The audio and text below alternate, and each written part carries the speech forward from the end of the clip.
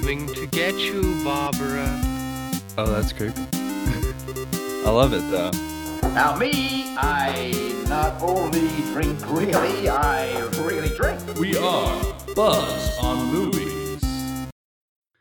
Welcome once again, ladies and gentlemen, to Buzz on Movies. I'm Teddy. And I'm Matthew. You sound kind of dejected there. I don't know why. It was supposed to be it was supposed to be above it, nonchalant, aloof. Oh, you're just you're just better than everything. Okay, I was like picking at my nails while I did it, I was All right. I understand why you might be feeling that way. Would you care to share with the class how things are standing right now? Love to share with the class, actually. Much like a certain character in Les Pupilles, blah, blah, blah, I can't even pronounce that one short. I would love to share with the class. You see, I have finished the Oscars death race. I am done. I am finite. It is over. I have completed watching every single movie. Please clap, everyone. It is the Tuesday before the ceremony, and well I am done. Very, very well done. Feels good. Feels pretty good. Good job. I have not done as well. I'm close. I'm much closer than I thought I'd be at this point. And I would say that I'm much closer this year than I've been in pretty much every previous year that I've actually successfully done this. So far, I would say I'm doing better than expected and well on track to finish. I still have 4 movies to go, but it's Tuesday, like you said. We've got more than enough time to watch those 4 movies. Those 4 movies being All the Beauty and the Bloodshed, Close, The Quiet Girl, and Living. And do you have a plan for all 4 of those? I mean, I have a way to watch all of them. I haven't really decided what order I'm going to watch them in yet, but I'm going to watch them all at home, and I've got time to do that at home. So I didn't know The Quiet Girl was available at home. Well, you know what? Never mind. Well, yeah, let's just say it's not available in theaters around here and leave it at that. That's one where I had to go to a theater I'd never been to, like on the Upper East Side, and it was like 10:40 a.m. or something when I got there, and I'd never been to this theater, and I had like an early bird ticket, so it was $10, and I was like, that's unheard of in New York City. And on the Upper East Side, Manhattan, I was like, what the fuck is going on? So I was all about it. But I'm there, it's like 10 something, 11 in the morning, and I'm just like, it's a Sunday. I'm skipping church to see The Quiet Girl. And it's like, so like religious I need to finish experience. I was like, I need to finish this Oscars death race. And I'm in this theater surrounded by like paired off old white couples. I mean, it literally could not have been more like clear what kind of people frequent this movie theater on the Upper East Side. And I was like, I see. Yeah, I would say 10 a.m. on the Upper East Side. That's gonna be the crowd. Yeah, it was like clearly like old white couples who like they probably like if they lived in small towns like where I'm from, they were the people who walked the mall at like 8 a.m. They just walked laps around the mall. Oh yeah. And so I was like, yeah, and like I literally got like double takes from some people, and I was like, I get it. Like I don't look like I belong on the Upper East Side. I don't look like I'm part of this crowd at all. But I'm here and I have a coffee. I bought a coffee. I'm being respectful. This is a theater that had beer and wine, and I chose a coffee, which is hard for me to do. You're not going to get a 10 a.m. beer at the. I could have. Well, knowing me, I would have like at any other theater. I'd be like, you have it. Can I get a mimosa? I mean, like, come on, like, but like, because I'd like, I know I'm about to watch a movie that's gonna like make me cry or some shit. Yeah. So that was like my experience of this theater that I'd never been to. And I was on the Upper East Side, and I was walking around, and I was like, man, it's a weird place. I don't understand this. I did get to walk by 432 Park Ave right after fucking Vignoli died. So I was like, all right, good for this. You had to pay your respects. Was anybody out there like leaving flowers or? Honestly, not that day, but honestly, I wouldn't be surprised. Probably, leaving, like, honestly, the people of his building were throwing like parties. The people in that building hate that man. There's like nobody who hates that man more than the people who live in 432 Park Avenue. Because the elevators don't work when it's windy, you know. Yeah, they probably just normal modern building things. And it's like such a big building. Like if the elevator doesn't work, you're like fucked. Like you can't do anything in that. Like, that building is insane. Every time I see it, I'm like, this is like the biggest eyesore in this city. And that's saying something because I live in New York. So yeah. But that was cool. It's always fun when I get to go to a theater I've never been to before for that's an Oscar watch. I feel like that's always nice. I feel like that's like like on the Oscars watch list bingo. That's like a bonus for sure. Yeah, I mean that should have been part of my watch this year if the whole living plan had actually worked out. But unfortunately, extenuating circumstances. We covered that on the last episode. Not fun, but I did get to do one last theatrical watch, which is always a favorite of mine. I saw the animated shorts in a theater. I saw it at the E Street in DC, which is where I've seen most of the animated shorts over the years. Even before I was really trying to like watch everything, I would usually go see the animated shorts at the E Street. And yeah, this was a good time. It was like felt like getting back to my roots. It was unfortunately like not as well attended as the animated shorts usually are. Like I'm used to that being like a sold out crowd at the E Street because it's the animated shorts and it's like 2 weeks before the Oscars, so you'd think there'd be a lot of people there, but it was pretty sparse. It was the early show on Saturday, so like maybe that's probably a big part of it. Yeah, but still a decent crowd. It was fun to see it with people around, so that was good. Yeah, and that was a good way to fit in one more theatrical watch. So that was your last theatrical watch? Actually, no. I just realized that because I just saw Women Talking yesterday. That's what I thought because you said you were seeing that. That's true. I assumed it was theatrical. That's true. So we'll say it's the only theatrical watch of the shorts I've managed this year. But I was glad to do that. Glad to see Women Talking in the theater too. That was part of the Regal Best Picture nominees rewatch series, which is good because it didn't have much availability the first time around, so I missed it. So I was glad that it came back around. But yeah, anyway, we've got a lot to talk about tonight because you've seen everything now. I've seen almost everything, so we have a lot to cover, and we're gonna get right into it. But before we do, what are we drinking tonight, Matt? Well, you see, Teddy, I was drinking a mini bottle of champagne to celebrate that I was done. But due to extenuating circumstances, I finished that mini bottle of champagne. Yeah, we should also mention that this recording session has been rather chaotic right now. This is sort of a Buzzed on Movies After Dark at this point. We're getting started real late because I think that this may be the end for my computer, at least as far as recording goes, because that was pretty bleak. It was not having it tonight. So fortunately, I'm recording on Lauren's computer. If you're listening to this, thank you very much, baby. Like, this is great. Thank you so much.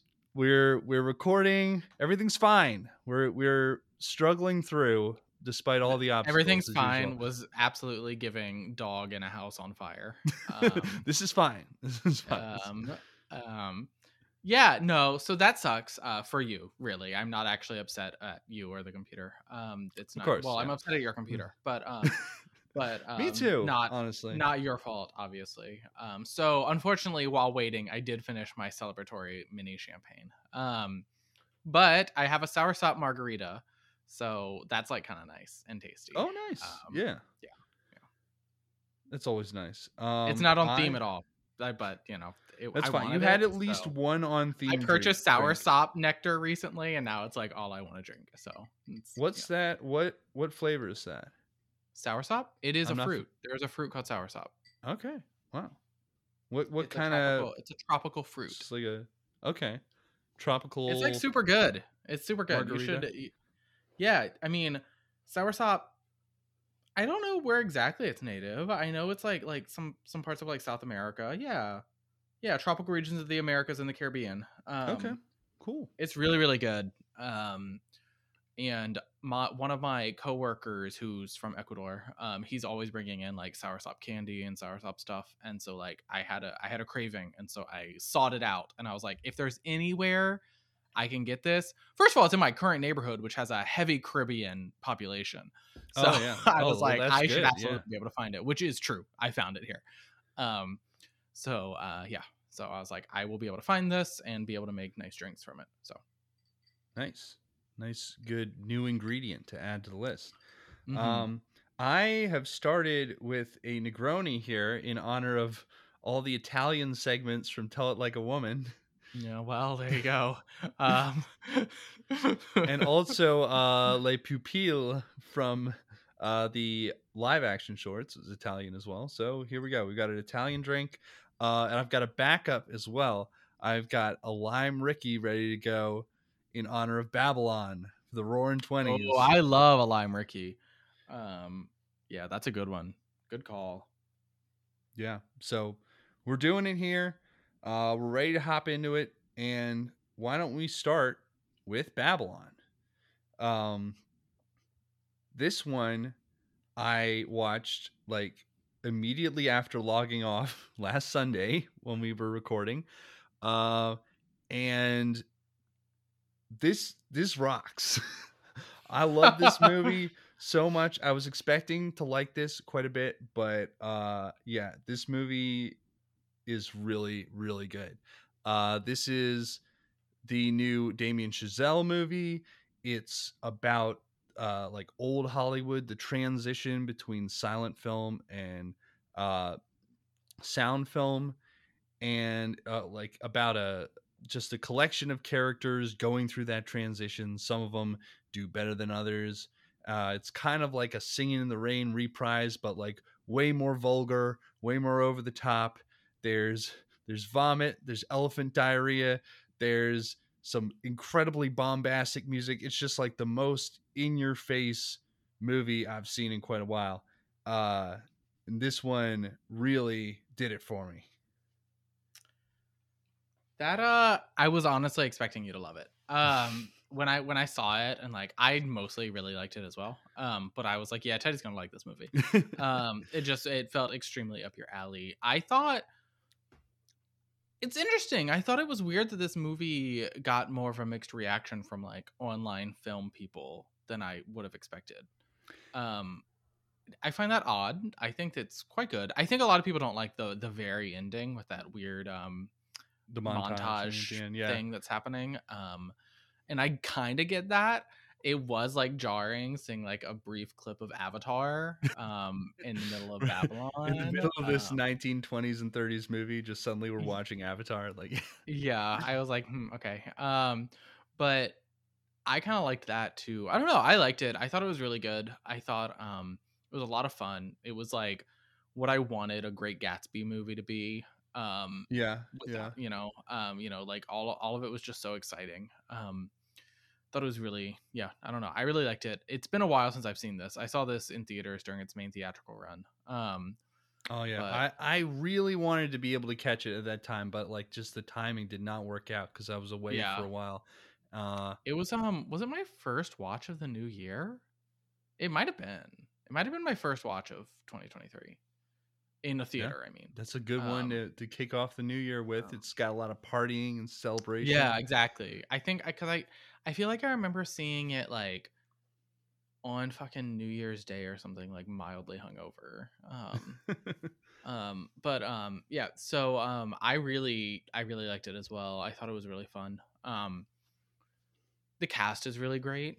Oh god, it's been so long. I need to like pull up my notes about this movie. One moment. Yeah, Margot Robbie, of course, is great as always. Brad Pitt. The real standout for me was Diego Calva and his character absolutely. Manny. I mean, he was great. He was so great. He came in like at the very beginning and just like stole every scene he was in. He was fantastic. Yeah, he was really, really good. Also, Gene Smart was in this movie. Yeah. Who I love. There's a So that was bunch of awesome. random appearances in here. Like Flea is in this movie from the Red Hot Yes. Chili Oh, Peppers. yes. Flea is in this movie. I loved that. Eric Roberts is in this movie. Eric Roberts is the definition of random appearances. Like, he has never done anything that wasn't a random appearance. That's just like Absolutely.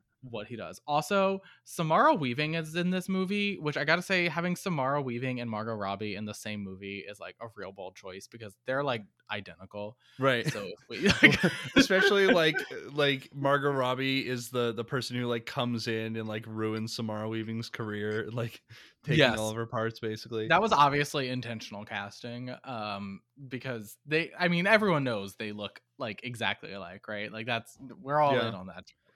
I was like, whoa, what's going on here? But it is nice to know that they know one another and have worked together, to like just like have that confirmation. It's like, thank goodness. I hope they know too. So yeah, that was fun. We had Max Minghella of Spiral from the Book of Saw fame. Okay, also fucking The Social Network, but yeah. But most importantly, Spiral from the Book of Saw. But if we could go back like before Spiral from the Book of Saw, just know that The Social Network is like one of my big films of my past. So yes, that's here. a great one. He was playing Irvin G. Thalberg, the classic Hollywood producer. Yes, absolutely. There's a lot. I mean, there are like a ton of people in this movie. Yeah, just like the cast is. It's just it's such a big movie in like every sense, you know, like every scene is just got people all over it, especially like those big party scenes which go on forever. They're roaring, they're lively, there's just all sorts of stuff going on. Like that whole beginning party scene, which is like half an hour long. It's wild. It's absolutely wild. Yeah, that scene is great. I mean, what a great scene. I love this film's ability to keep the energy going too, you know, that like I didn't feel like it dragged at all. A lot of people are saying that this movie goes on for too long. I'm saying this movie is not long enough.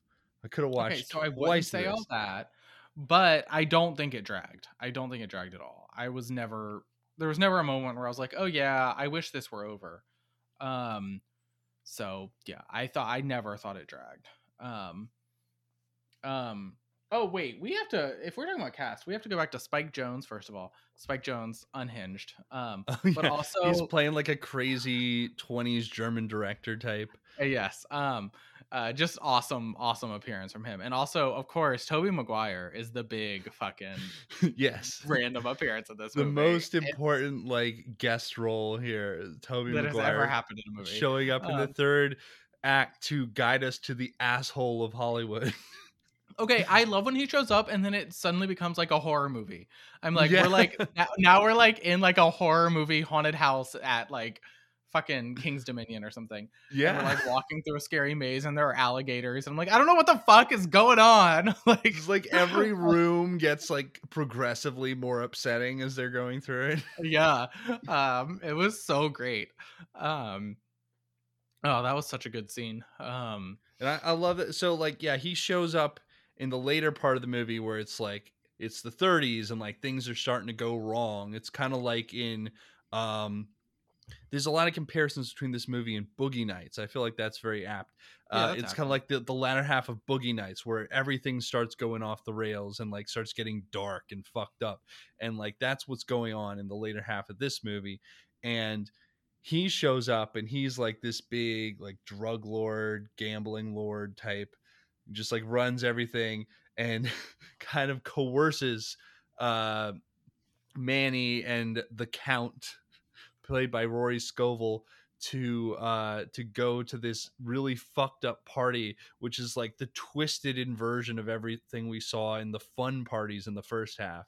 And it's just like, oh yeah, like this is like the dark hangover of like everything we saw at the beginning. And it's just like there's a lot of really messed up stuff going on in there. But Absolutely. it does just become a horror movie, like out of nowhere. Like Yeah. every room you go into, you're like, oh God, what's gonna be in here? And when they're like going down the stairs and there's like people with sacks on their head coming up and bumping into them, like, geez, they're like, there's nothing good that they're gonna find in here. Absolutely not. Yeah, God, it's so good. Yeah, that was really fun. Tobey Maguire's bit role here, just great. What a great moment. I literally gasped because I had no idea who was going to be in this movie, and I was like, "Oh hell yeah, it's Toby! That's my boy." It's Spider-Man. It's Spider-Man. I'm Batman. Yeah, that was so good. So much of this movie is so much fun though. And it's kind of upsetting at moments, but I think it's very, very good. Yeah, I enjoyed it. I enjoyed it a lot. I wish I had seen it more recently so I could be more in depth about it. Yeah. I mean, even for me, it's been a little while. I think I'm definitely going to go back and rewatch this. It's just like absolutely, yeah. I feel like it has a lot to say about the transition in Hollywood. How there was like it went from being like this one big fun party to being like kind of dark and increasingly commercial and controlled, and like a lot of people got forced out of it, usually various types of minorities.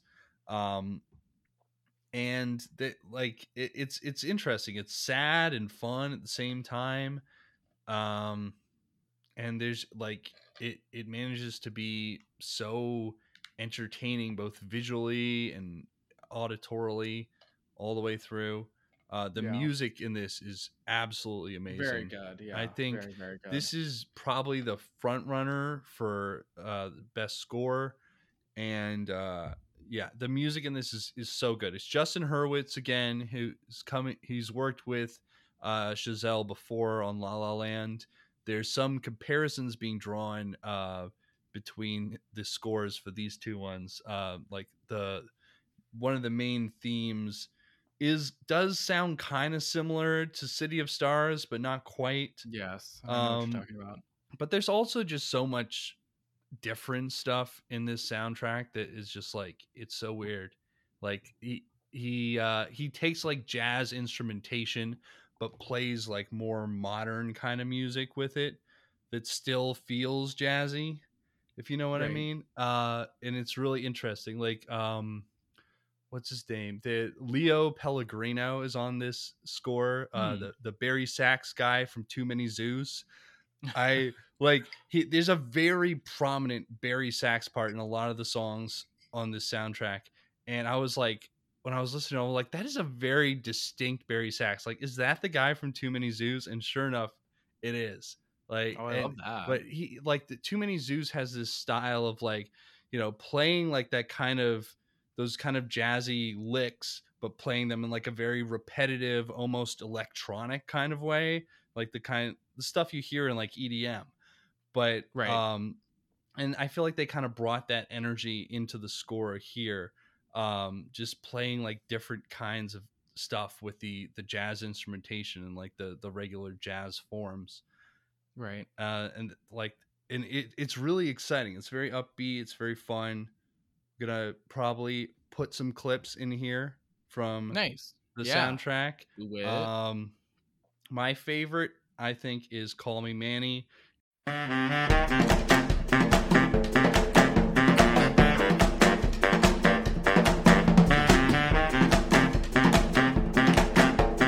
Manny's main theme.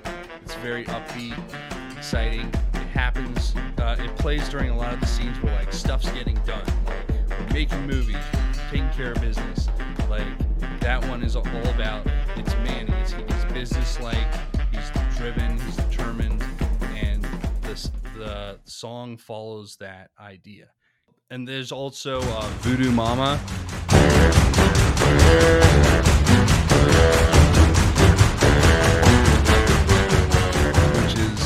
which plays for the first time in the big party at the beginning, which is like the more like party-like atmosphere, and follows Margot Robbie. She's like dancing around. That's really exciting. There's so much good music in this. There is a lot. I mean, yeah. I think that this is really the front runner for score. I'll be very disappointed if it doesn't win. There's some other great nominees this year, and I've actually been trying to listen to all of the different scores on their own this year to kind of get a better feel for them. And like it's up against some real strong contenders. I mean, you've got John Williams for starters, for Right. Fablemans. The All Quiet on the Western Front soundtrack is also just fantastic. It's just so brash and in your face, and it's got that 3-note theme that carries Right. through the whole thing in different forms. That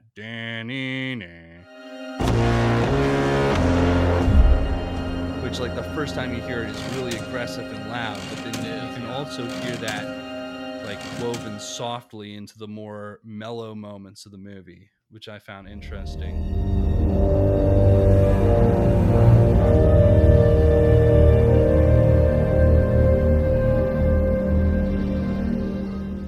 The Banshee soundtrack is pretty good. It's minimalistic. It's kind of unusual, not what you'd expect for, like, oh, this is a film set in the Irish Isles and stuff. It's really, it doesn't have like that kind of folk instrumentation. It's more like vibraphone and tubular bells and stuff. Pretty interesting. Very, very driving and creepy, and like something is wrong here is like the general feeling that you get from that soundtrack. And Everything Everywhere All at Once. Yeah, I think that is probably the next best likely to win, next to Babylon. First of all, because the movie is probably going to win a lot of awards, and the score might come along with that. Seems the most likely.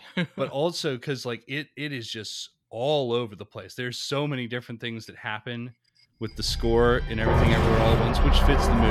You know, it's very eclectic. It's got all sorts of different things going on. But yeah, a lot of interesting electronic instrumentation and stuff going on there. I haven't finished listening to all of it, but so what I've heard so far is really interesting. So, but that's been an interesting experience listening to all the scores. Yeah, that's pretty cool. I mean, I can't say I've done as much as you have. I try to listen to scores when I can, but not specifically for the Oscars, just like in general. But I haven't listened to all of these. Like, I can't say I've ever thought to seek out the Banshees of Inisherin score. Sorry. Maybe I would have, or no, I maybe will if it like wins or something. But yeah, you know. It's been interesting doing this. I mean, like, the most surprising thing for me was how like different the lengths of all these scores are. Like, the Everything Everywhere score is like 2 hours long, like a solid, like the full runtime of the movie. Right. Babylon is like an hour and a half. All Quiet is like an hour, which is about what I expected like a score to be, because there's not always going to be music. It just depends. Like, All Quiet has a lot of scenes that are just wartime sounds. Yeah, I mean, and Babylon has a lot of ambient noise that's going on, and also other music that might not be from the score. Right. There's music going on like all the time in Babylon. Plus that's like a 3.5 hour movie. So right. 2.5 hour movie? It's long. I don't remember. But Banshees and Fablemans are only like half an hour each. So those are quick listen. Yeah, each one is just half an hour. And especially the Fablemans, like a good chunk surprises me. The good chunk of the Fablemans as well is just Mitzi's piano. So it's pre-existing composition. Right, that's true. Yeah. The main theme to Fablemans is really good though. It's kind of classic John Williams, but it's not that like big soaring thing that he often does. It's kind of a new look for him. I mean, I'm sure if you go back through the countless hundreds of scores he's done before, that you'll find something similar to this. But it's not the first thing that I expected from John Williams. So I thought that was kind of interesting.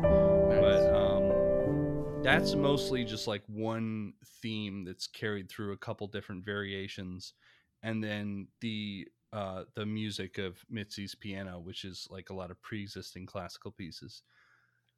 That's been entertaining. I've been trying to get a little more into the music side of things this year, and a lot of that was brought about by Babylon. I mean, the score to Babylon was fantastic, and like as soon as that movie shut off, I was like, I need to start listening to this music.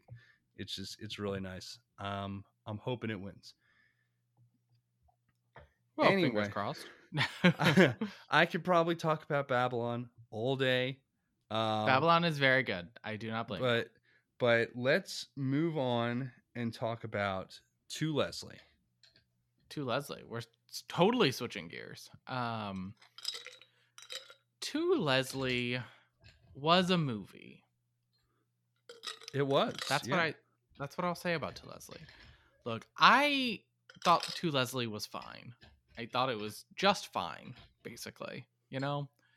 It was a pretty basic addiction drama anchored by a really great performance. Right. Yeah, like the performance is key here, and that's what elevates it above like a 4 Good Days or something where you wouldn't necessarily want to watch it for any other reason that it was nominated. This is a movie that's worth watching, even not as part of an Oscars watch. It's decent. It's not, mind-blowing, but it's good. It's pretty good. Yeah, I mean, pretty good seems strong to me, but I don't think it's bad either. Like, I want to be clear, I don't think it's like a bad movie. It's just like fine. Like, it's like an average movie. It's a pretty basic, like, there's nothing, I don't think it has anything interesting to say about addiction. In fact, if anything, I don't necessarily love what it says about addiction, because she just like wakes up one day with like the will of God in her and decides to like fucking beat it. And I don't know, like my experience of addiction with people I've seen with it, it was never, God knows it was never that easy for them. Right. And like it seems like the thing that pushes her to finally change is like listening to a Willie Nelson song in the bar late at night. Like, yeah, like that's like never happened to anybody in the history of the world. So I'm just saying she had a pretty bad addiction problem. It seemed like it should have been a little bit harder for her to beat, just to be realistic. But shelving that, I do think it's like affecting. I think she's very, very good. I think the rest of the cast is also like not bad. And for some reason Allison Janney has a kind of minor role in this, which is kind of nice. Yeah. I don't know. It's fine. It's good. Andrea Riseborough is quite good. I see why she was nominated. I mean, there's a lot of controversy about the why she was nominated, but I feel like it's not unearned. I think she does a really good job. I mean, if we're letting Ana de Armas be nominated for Blonde, but not Andrea Riseborough for this, I mean, come on. Like, yeah, and we'll get into that. I thought it was good. It was not my favorite of the lead actress performances, but I definitely feel like she fit in there. She didn't like stick out like, oh, why was this performance nominated? Like, I think it helps that it's Andrea Riseborough and not like Jennifer Aniston. Like it's not like somebody who we all know is like a big movie starlet, because she has to look like she could be like an average woman. Like Andrea Riseborough can look like pretty much anyone. She's got like she can like the most moldable appearance of anyone I've seen, and she's just not as famous as some other people that we're watching like as a result of like their acting nominations, right? Like it's harder for people who are nominated, who regularly get nominated for this award. Those sorts of actors tend to be people who just can't play like certain roles anymore. Like they don't look like they could be somebody who like has been on struggling their whole lives. Like a lot of them just can't look like that. Andrea Riseborough has a great ability to look like anything and anyone she wants to. It's like that thing they say where it's like, oh, so and so has a face that knows what an iPhone looks like. Like this is like the real top level actresses have a face that say they've been through the infinity pool, But yeah, I mean, like she's definitely like the central part of what works about the movie. It's otherwise, it's a kind of a standard like Although She's struggling with addiction. She fights it. She gets better. That's it. I do want to call out who's the other guy. Mark Maron as Sweeney was also very, very good in this movie. Oh yeah. Her good. Love interest. I thought he was really good. Really underappreciated performance from that guy in this movie. Yeah, and you don't generally know him for that many like dramatic turns. He's never really had any like award buzz for something like that. No, of course not. Yeah, that's and I mean even in this movie he was really here for a lot of like a lot of his moments were more comedic than anything. But he has some like hefty dramatic moments too, and they work. And even when he's being funny, there's also like often like an undercurrent. So you know, I thought he was really a good scene partner for Andrea Riseborough in this movie. They played off one another well. They worked well together. Yeah. So I also did think the like the most interesting element to this was that it was not just an addiction story, but also like a story of someone who like hit it big at the lottery and then lost it all. And now like she's not only getting shamed by those around her for like being an addict, but also for like being on top of the world. And now she's back in the gutter with them. I thought that was like an interesting element that kept coming up throughout the movie. Yeah, I think it is interesting. I think it's interesting that she wasn't mistreated her so much. Yeah, I think it's interesting that she wasn't just like somebody who was like addicted her whole life and stayed down, like, you know, down in like whatever, like being an addict and not having anything for her life. She like won big, and that really probably fed her addiction. If anything, you know, she spent it all on money, I'm sure, or on booze, I'm sure. Yeah, spent it all on money. Spent it all on money. You spent it all on money. Yeah, so that's a bummer. It's upsetting, and she has a son who she hurts, and that plot wasn't like totally, I don't know. We didn't know much about him, so yeah. I was like, I don't know that this plot is really like well played. I also don't know about like the whole like she wants to have a diner plot. I was like, this is not fleshed out. That really just came does together she cook? at the end. Like, do we know anything about her? Like what is the point here? We have to give her some sort of win scenario at the end, so it's going to be opening this diner. It's like the world's smallest diner that doesn't exist in New York City. Like there's like anywhere else outside of like a big city, your diners are like normal sized. This is a diner that has like 2 tables. It was the world's like most poorly planned diner because it's like in this small town where like everybody hates her, so they're not gonna go, and like it's just like out in the middle of nowhere. Like who's coming to this diner? I don't know. I need to see the business plan for this. Like how are they going to across the street from the motel? So I guess it's like going to attract the motel customers. Even the thing is about seems underattended. And motels are by nature underattended, and motels are all whatever. Like none of it seems reasonable. But you know what? Leslie has her win. It's Lee's diner. I also like that like she's randomly sometimes called Lee, and like it's very unclear if that was like a thing that people actually like used for her or if it just started happening over the course of the movie. I was like, why is she being called Lee? Like like Lee from Leslie? Whatever. But yeah, it wasn't bad though. It wasn't bad. I did like the music in this movie. There's a lot of old country played in this movie. Oh yeah. And I was here like, for that. Like the old outlaw country. Yeah. That was pretty nice. I was jamming to some tunes, as one might say. There's a lot of bar scenes where obviously you're not supposed to be enjoying these scenes because they're her darker moments, but also like those bars seem really fun. Yeah, I really wanted to hang out at those bars. Those were some real honky tonks, and I wanted to be there. I wanted to be at those bars. But it's okay. All right. Well, let's talk about EO. E-I-E-I-O. This is also a big downer. I don't think To Leslie was a big downer. Yeah, I mean, To Leslie ends on a positive note. Yeah. This one does not really. Well, EO, I'm pretty sure, spoiler alert, Donkey gets it in the end. I don't think he's doing well. He does not have. I mean, who knows? This donkey's gotten out of some pretty bad scrapes. So I think no. I think at the end, Donkey is Dunzo. I think I think that sound that you hear at the end is Donkey getting that that little gun that they use, and in It Chapter 2 or whatever, when they have that gun that he uses on his Lauren, stop listening. Lauren, stop listening. Don't listen to this. Hey, I said spoiler alert. yeah, or like the in No Country for Old Men. Yeah.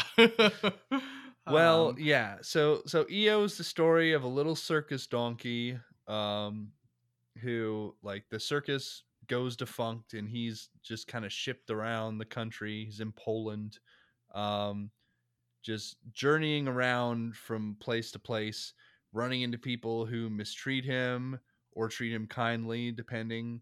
So the movie as a whole, the trials and tribulations of being a donkey in Poland. Yeah. Movie as a whole is just kind of about how like people's relationship with animals and donkeys, and how it's complicated. Some people are good to animals, some people are very not good to animals for like literally no reason. And I really enjoy this really narrow take on it. This is a movie about a donkey and about people's relationships to donkeys. That's what this movie is about.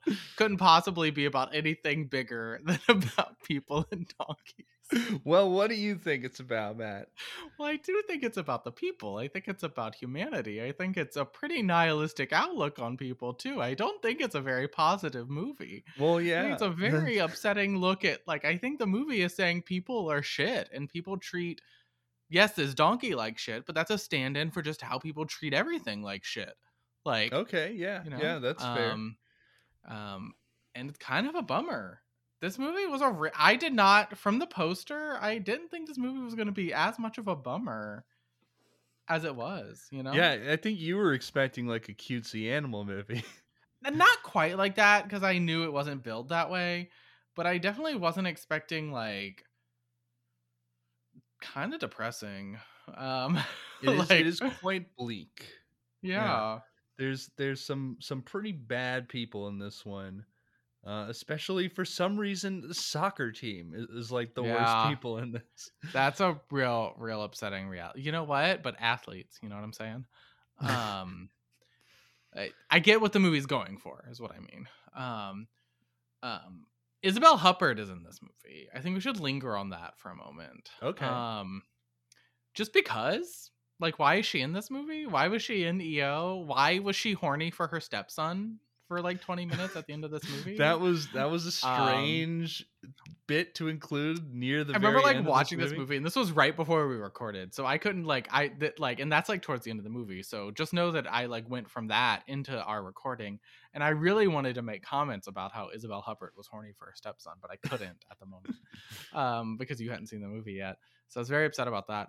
But when I was watching this movie, I was like, oh, their dynamic is interesting for a second. And then the scene progressed and I was like, oh, I see. Why? Nobody in this movie is normal and decent, really. I mean, there are some decent people, but they're scattered. And they don't stay in EO's life very long. Was much more normal in Mrs. Harris Goes to Paris. Yeah, the Isabelle Huppert extended universe. What's going on over there, Isabelle? What are you doing? Making some choices. But EO really has a rough go of things. Yeah. That poor donkey. I especially liked how the movie made him feel like a fully fleshed out character rather than just a donkey. I feel like especially the cinematography and the editing was used to make him seem more intentional. You get to see him looking and reacting to things. They use the classic Kuleshov effect, where you show a shot after a shot of something else to draw a visual connection between them.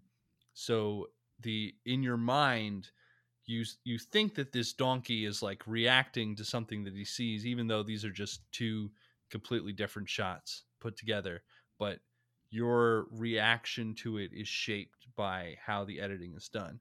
Right. And I thought that was used very effectively. Like EO actually feels like he's got something going on mentally, like he's actually thinking through things and making choices, even though it's just like a regular old donkey that they used in this movie. It's actually a regular old series of donkeys. Yeah. They used a couple of them.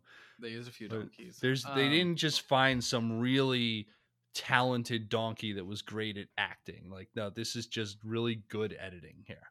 Yeah, that's correct. But it does make EO feel like EO is like a character in a certain way, even though at the end of the day EO is EO doesn't have a lot going on behind his eyes. And he's just trying to make it, you know. He's doing his natural animal instincts thing. He just wants to survive. But the people are just so mean to this donkey for no reason. It's truly like baffling. I'm like, that's just like an animal. Like, we could be normal about that. But people in this movie are very mean. I don't know. I don't know what that says about Poland. But if we could all be less mean to the donkeys that we see roaming the streets, that'd be nice. Some of them could be little wooden boys who went off to an island. Yeah, you never know. You just never know. Be kind to donkeys. You never know if they're actually little wooden boys. You wouldn't want to upset a donkey and then it somehow breaks its curse and it's Brahms, would you? No.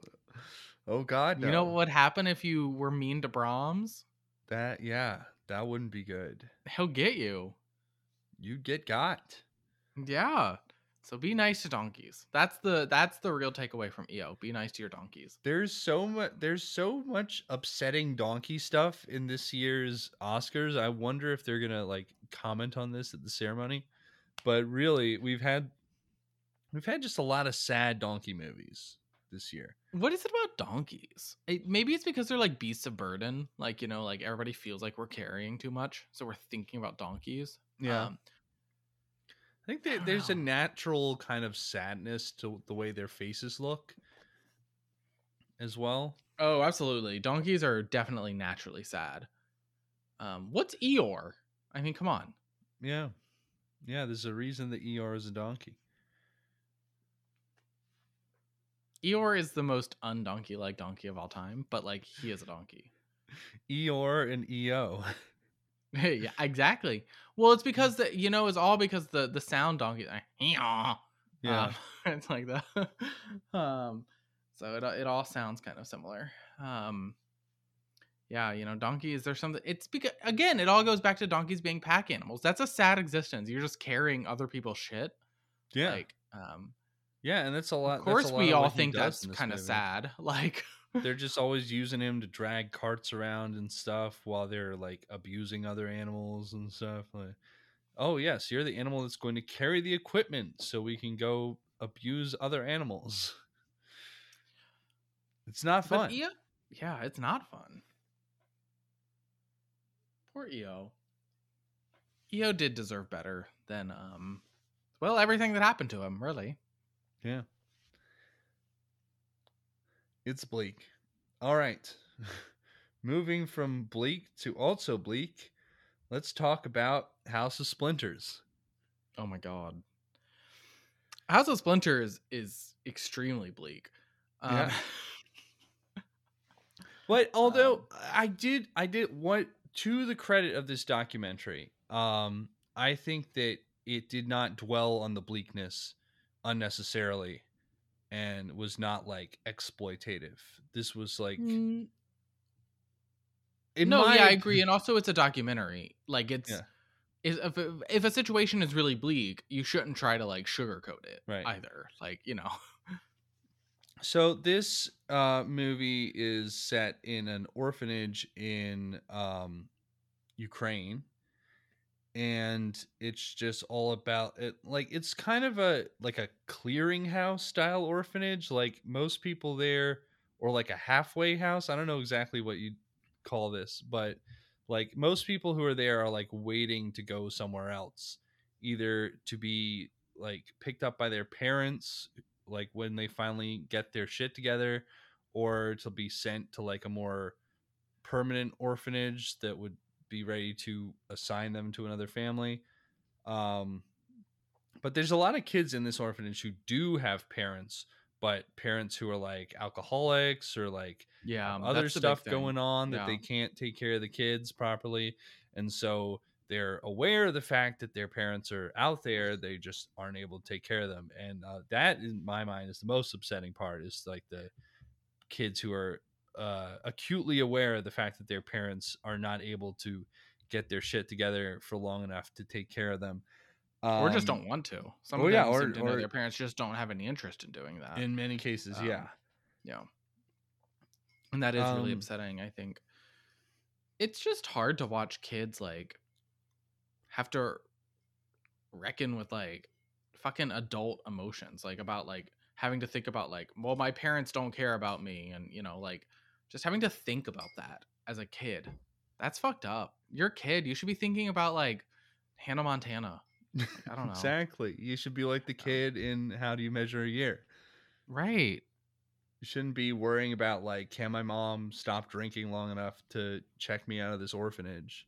Or like, is it like the kids who like become like friends in this like 9-month orphanage or whatever, like, you know, they're thinking like you're gonna leave, like that sucks. Like you're meeting friends and you're already thinking about like they're gonna have to leave and my parents aren't gonna come for me because they don't care. And Jesus Christ, what an upsetting existence as a child. Yeah. Yeah, a lot of these kids are clearly having to grow up way faster than kids should have to, and becoming aware of like really harsh realities. What I thought worked best about this documentary is the way that it let like the time with the kids just kind of breathe. There's just a lot of kids just playing around, being kids in here. It doesn't always have to be like sad scenes of a kid finding out that like their parents aren't going to be able to take them. They're going to have to go off to a more permanent orphanage. There's also just like kids making friends, playing games, getting into trouble, like doing silly shit, which I like that you still get to see these kids being kids even as they're going through really dark times, which I thought made it feel more real and less like just of a downer the entire time. Right. I think that's right. I mean, I think there's lots of, while you're watching this, it's perfectly entertaining or enjoyable to watch, because the kids do find like real connection and happiness in this I don't know, halfway house, as we've called it. It's just like a sad, because they all at the end have to disperse too, you know, like nobody's with their friends anymore except for that one boy gets to go to an orphanage where the guys he already knew were. That was pretty good for him. But everybody else like goes somewhere completely different, and that's kind of sad. Like you see like best friends split apart. I mean, there were best friends for 9 months, but still, that's when you're a kid, that's a long time. Especially those two little girls, like you get to see the whole length of their friendship, basically them like deciding to become best friends and then spending a lot of time together and playing games and stuff. And then near the end you see like they have to go to different places, and you see they're both not taking that well, even as like their lives might be improving because they're going somewhere different. They're losing friends, they're losing the only connections they have in this really messed up world they're in. And that's hard and that's awful, and no kid should no kid should have to lose friends like that, you know. But it's sad, and that's the reality here. It's just an upsetting, the whole concept is upsetting. I mean, obviously it's good that these places exist because these kids need somewhere to go, but it's just such an upsetting concept, like the like halfway house orphanage, where it's like, well, here you are, you're gonna be here for a bit, and then we're gonna move you on somewhere else, depending on if your parents can like stop fucking around for a little bit. And it seems like most of the time the parents can't stop. They just don't have it in them. Maybe they don't want kids. Maybe they're just, everything is too fucked. I don't know. But it is upsetting to think about, you know, so many of these kids just go somewhere completely separate. Yeah. But at least they still find homes. That's kind of nice, you know. Like some of these kids do find a place. They're not just like, I mean, think about the system in the US. It's foster family to foster family to foster family. Hopefully they don't have that same problem. Yeah, I mean, there is some sense of hope here. Like, you get to see some of the kids like have the opportunity to go off to a new family, and they seem genuinely excited and ready for that. Right, And exactly. you hope that works out well for them. You do, yeah. But yeah, I mean, it was a very powerful documentary. I thought it was, pretty. There's not a lot to tell like stylistically about this. It's I just thought like the most noteworthy part about it, I thought, was just how close they must have been to these kids and like getting to know them over a long period of time to get them to trust them with the cameras around, so like they could let down their guard and talk about these kinds of things. Right. Because I thought like it was just incredible the access that they had here, to be able to get some of this footage of kids just like being very brutally honest about the situation they were in, and that's not easy to do. So that's a good job for the documentarians on that. Yeah, I agree. I think it was it did feel very intimate. Felt like you really knew some of these kids. You understood them. Oh, so sad. All right. Well, Argentina 1985. we're hitting out all the we're rocketing through them all. Yeah. Well, Argentina 1985 wasn't the bleakest. Yeah, I mean, so this has a bleak background to it, but it is, as a overall film, sort of hopeful and uplifting. It's about the team of lawyers who are prosecuting the members of the Argentina military who took part in the junta of the late 70s, early 80s there, when they were right. Part of the military dictatorship after the new government had taken over. I'm not 100% up on the history of this, but basically there was a lot of people who were disappeared over the course of crushing that uprising. Right. And this was about holding people accountable for those disappearances, for like the torture that went on during that conflict. And it's about the legal team that was put together to do that, and all the struggles that they went through, the threats that they had to put up with.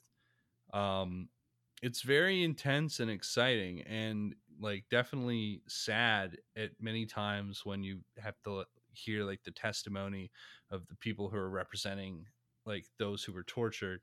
But it has overall a pretty positive outlook that like even people with so much power could be held accountable for their actions.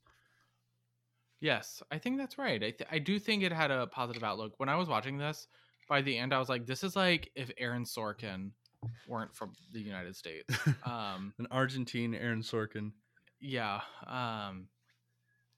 That's what it felt like to me. Just like the like belief in the system almost, you know what I mean? Yeah. So, I thought that was, I mean, I do think that's kind of nice. It's kind of nice to want to believe in the system, right? Right. Like I want to, so I do think that was like a nice, positive spin on things, but it is kind of intense for a lot of its runtime. These people are getting like death threats because of what they're doing, just like from holding people accountable, which is of course how it goes, right? Yeah. Which is a real nightmare. So much of it is kind of like basic legal drama stuff. Like the plot and stuff for a lot of it is pretty basic. But it's like well done. It's not like bad or anything like that. And some of the scenes, like you said, of like specific testimony, those are very good. So that's nice at least. But it's clear that they went in and tried to like recreate a lot of the stuff as it actually was broadcast on TV back in the 80s. because they also cut in like a lot of actual clips from the time, Right. Yeah. which I thought was an interesting way of portraying that, like showing how real all of this was and how like these are real events that are important to people. Right. Yeah, I liked that. I liked making sure it was constantly grounded in like the historical element. It's also, you know, the 80s weren't that long ago. Yeah. So it's like kind of crazy to think about like things like this having happened in such recent history.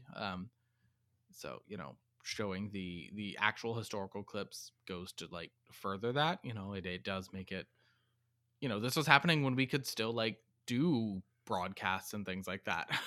Like we, you know, we could film this. This wasn't that long ago. Yeah. So, you know, I do think there's a feeling throughout this film as well that like stuff like this happens all the time, and that only sometimes are you able to actually do something about it. And so when you can, you have to take every opportunity.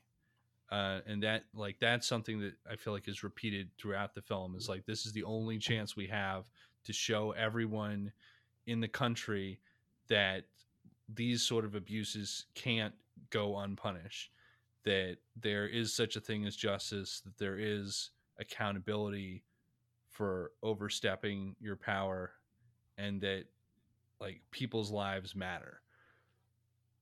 So yeah, it is kind of Sorkin-y that way. It's faith in the system to hold people accountable for these kind of things. But it's a powerful message. It's really, you know, just like uplifting overall, the idea that this could happen, and it's grounded in facts, which is nice.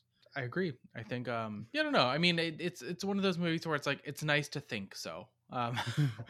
It's nice to believe in the theme of this movie. I don't know that I always like, you know, I'm a little more cynical about that sort of thing, but yeah, you know, it's nice to think so. So I think it's nice good to think at least like sometimes it can happen, you know. Exactly. Yeah. All right. Well, we're about halfway through our movies to discuss for today. This is a big one. Let's talk about some shorts, because we've both seen all the shorts now. And let's get started with the animated shorts. What was your what were your favorites of the animated shorts? My favorite animated short was obviously My Year of Dicks. I feel like that. I feel like I'm not alone in that. Yeah, me too. Just more broadly, I feel like people seem to like that one. I loved My Year of Dicks. I thought it was good. I thought it was funny. I thought it was interesting. So that was easily my favorite of the animated shorts. But it wasn't the only one I liked. I did also like An Ostrich Told Me the World Is Fake, and I think I believe it. Yeah. I thought that was fun. You know, that was cute. I can't say that my memories of Ice Merchants or The Flying Sailor are particularly vivid, but I don't think I disliked them. I can say my memory of The Boy, the Mole, the Fox, and the Horse is vivid, and that I did not like it. Yeah. That was I don't know how the fuck that got nominated. That was like embarrassing. My audience was laughing at it. I mean, I was in a sold out screening and people were laughing at this movie, and I was like, "That we are not meant to be laughing. This movie does not want us to laugh at this." I definitely heard people groaning throughout that one, and then like as we were walking out at the very end, like that was the one that everyone was shit talking. It was bad. It was it looked gorgeous. I loved the like very good storybook visuals. Those were nice. They were calming. It was very British children's book written by somebody who lived in like a very posh apartment their whole life. But like, oh my God, every other line was like fucking live, laugh, love, you know, fucking bullshit. Like, I was like, what the fuck are we doing here? Yeah. And like, when the horse, okay, spoiler alert, when the horse is like, I can fly, I was like, I'm gonna kill myself. Like, you could have flown the whole time. This whole time? Like, what are we doing? Also, the biggest laugh this whole movie got, I mean, we got a lot of laughs, but was when the credits were going and it said voiced by Idris Elba. My audience lost their minds. I was like, yeah, what the fuck is he doing here? I was What like, the fuck? is that Idris Elba? He voiced the fox in this. Yeah, this was, I mean, there was a few well-known actors Yes. in here. Tom Hollander, Gabriel Byrne. Yes. Like this is the classic one every year. There's always one animated one that runs a bit too long and has a bunch of famous people associated with it. And it's like, But this oh, one okay. was like last year it was that musical one. You know what I'm talking about? That one that was that was last year, right? The one with Oh, where God. the like the evil cat that sings the song. And it's like right, it's like the bird that thinks it's a mouse or whatever. Oh yeah. yeah. Okay.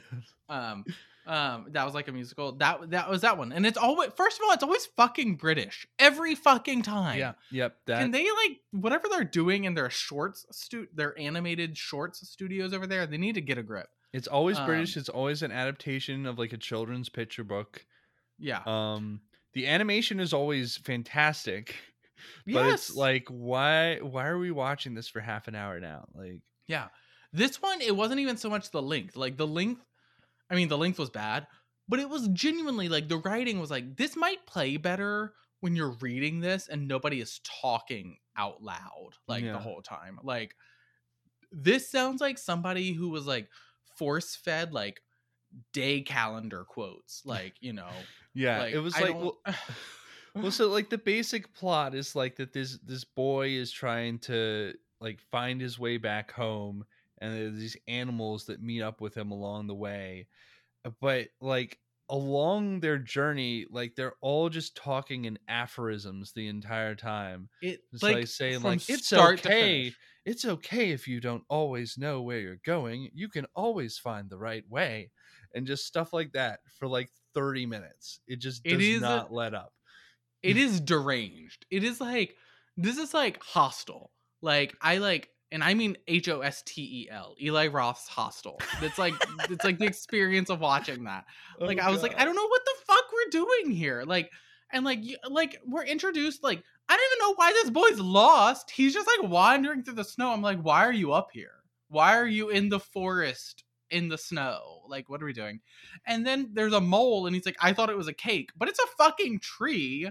So I don't know why you thought that was a cake. I mean, that was just because he's a mole, so he's blind. Like he's so he shouldn't have seen anything.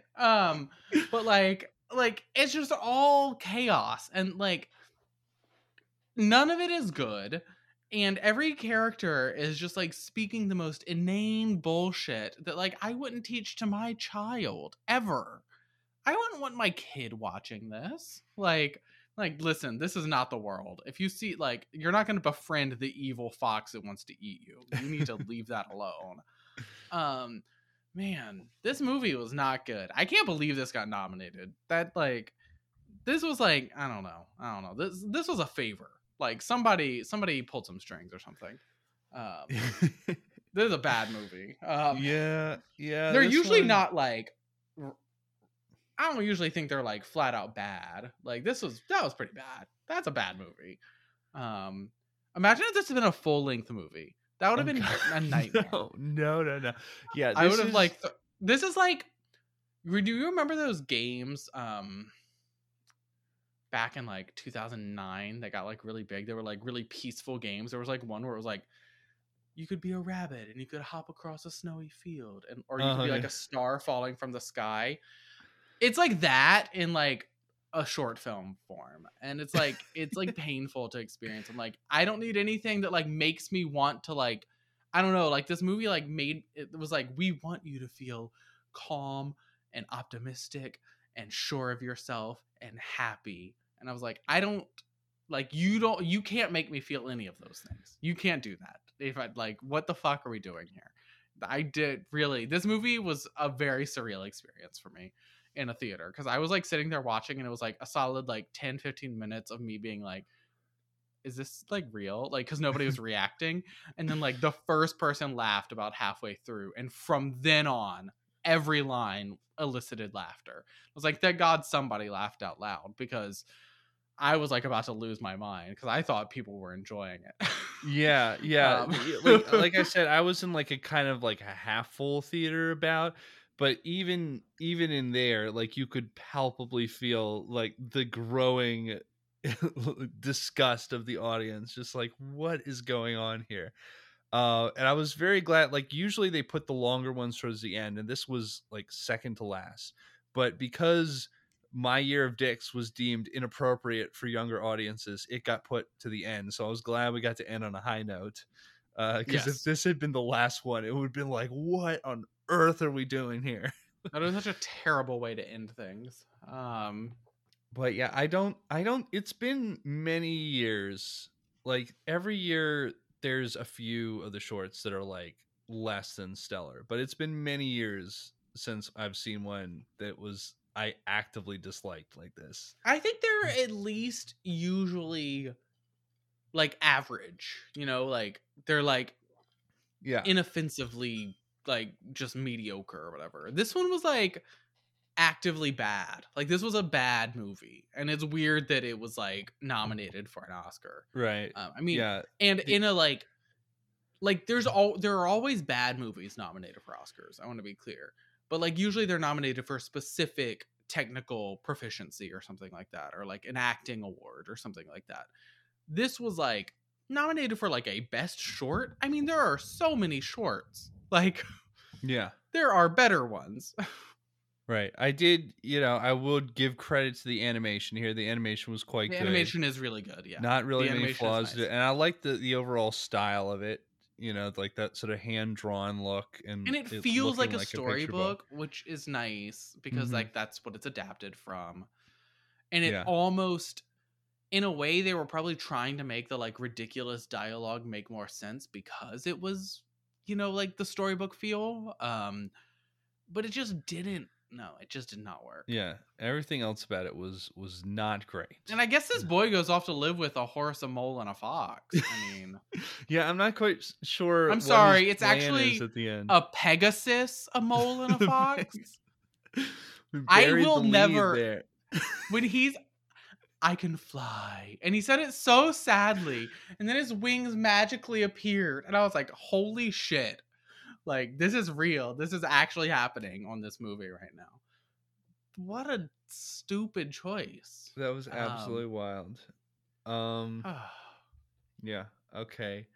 Let's talk about Ostrich, because that was a good one. That was one that I liked. Stop motion animation. So already, that's a good thing for me. Yeah, that already puts you at least in 3-star territory. Besides just being stop motion, this had like sort of a meta thing about stop motion filmmaking, which I really liked. Like the main character is like a stop motion figure who's like slowly becoming aware of the fact that he's in a stop motion film. Yes. And I love that. I love that you get to see like little bits of behind the scenes of the like this filmmaker's process and like the screen he's using to film the set with, and like all the little different puppets he's got in a closet somewhere. I thought that was really cool. And it's got kind of like a Matrix vibe about it, about like slowly realizing that the world around you is artificial and that you're in a fake environment. And then it's got the added element of an ostrich being the one to tell you about that. Well, why not? And it's all part of some silly commercial. Like I love all that. It's very quirky. The ending was kind of anticlimactic. I was hoping for them to be like some big, like him trying to fight his way into the real reality or something, but it just kind of ended. But other than that, like solid stuff. Really liked this one. I thought it was fun. I thought it was cute. Cute. It was enjoyable. It was cute. In kind of like an Aardman animation sort of way. Yeah. I don't know. I liked it. I mean, you've said basically everything that needs to be said about it. It's a short. There's only but so much to say. Yeah. But I liked it. I liked its take on like, on a certain level, its take on like workplace culture and like just like this life of like working all the time, So that was nice. I thought it was interesting. I liked that there was an ostrich. Yeah, I really like an ostrich. Ostrich is good. I'm a big fan of an ostrich. It was funny. I like that. I like the bits funny. where he's like, "Did you know your face can come off?" And he's trying to pull the guy's face off. That was really good. That was really, really good. Yeah. So overall, yeah, like I said, this is my second favorite. I really liked it. I thought it was nice. This was this the first one? Yeah. They started with this one. Okay. So Flying Sailor was God, I don't even know if I remember that mostly forgettable. It's like about like this sailor. It's based on a real story. A sailor who was hit by an explosion of a ship.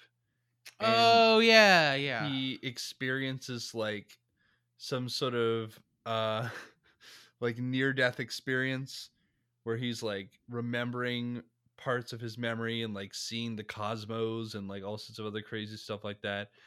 It's kind of surreal and weird. Not a lot happens. I mean, that's everything that happens right there. It's just like, right. You see him get blown up and then you see like his point of view of all the crazy stuff that happens. You get a lot of like little flappy animated dick in this one. You do. Yes, I remember that. Very prominent in this movie for some reason. Because he's flying through the air naked.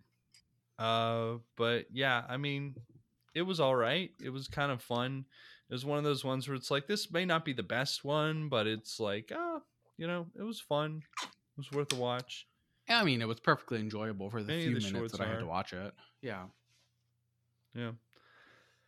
I liked Ice Merchants a little better. I think that's the one that's it's got a really like hand-drawn feel to it again. And it's about this father and son like living in this house that's like bolted to the side of a mountain, and what they do is they harvest ice and parachute down every day to bring it to the town below. And then one day, I guess over time the mountainside is melting and it's getting warmer up there, and their house like breaks off the side and they have to like be rescued by their giant pile of hats that they land in, and also sort of by the mother who's apparently gone. It's a cute little thing.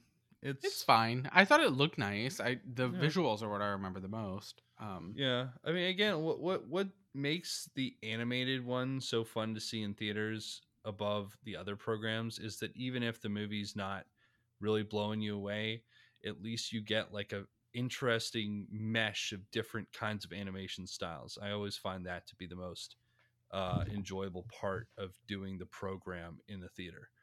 Yeah, that is nice. It's nice to see completely different approaches to animation. And usually, even if the movies themselves are not great, the animation is usually nice, no matter what. I mean, it's rare that there's a movie that's nominated for Best Animated Short that is ugly, so. Yeah, now I'm trying to think of any that might have like defied that. I guess there was like one year where there was just like kind of a very basic looking computer animated frog movie. Do you remember that one? Are you talking about the Frog Party one? Yeah, where they had like a little house party or whatever. Yes, I do.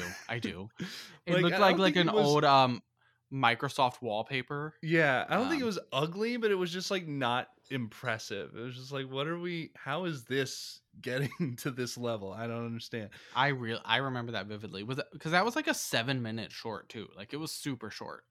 Yeah. It was like at the end or something. That was one of those years where they had to pad out they had to pad out the program with like a ton of extra movies. Yeah. Well, anyway, that rarely happens. Mostly we get like stuff with very good animation and kind of a mixed bag as to the actual storytelling. Right. But now we should talk about the best one, I think, in both of our minds and many people who have seen these movies. My Year of Dicks. this film is so much fun. I like that it's like a really personal, heartfelt story, but also like it's not afraid to get kooky and weird with it. This Right. is about like the creator of this film is about her as a 15-year-old girl, like just trying to lose her virginity. And one year when she's like trying to lose her virginity with all these different guys that she was dating.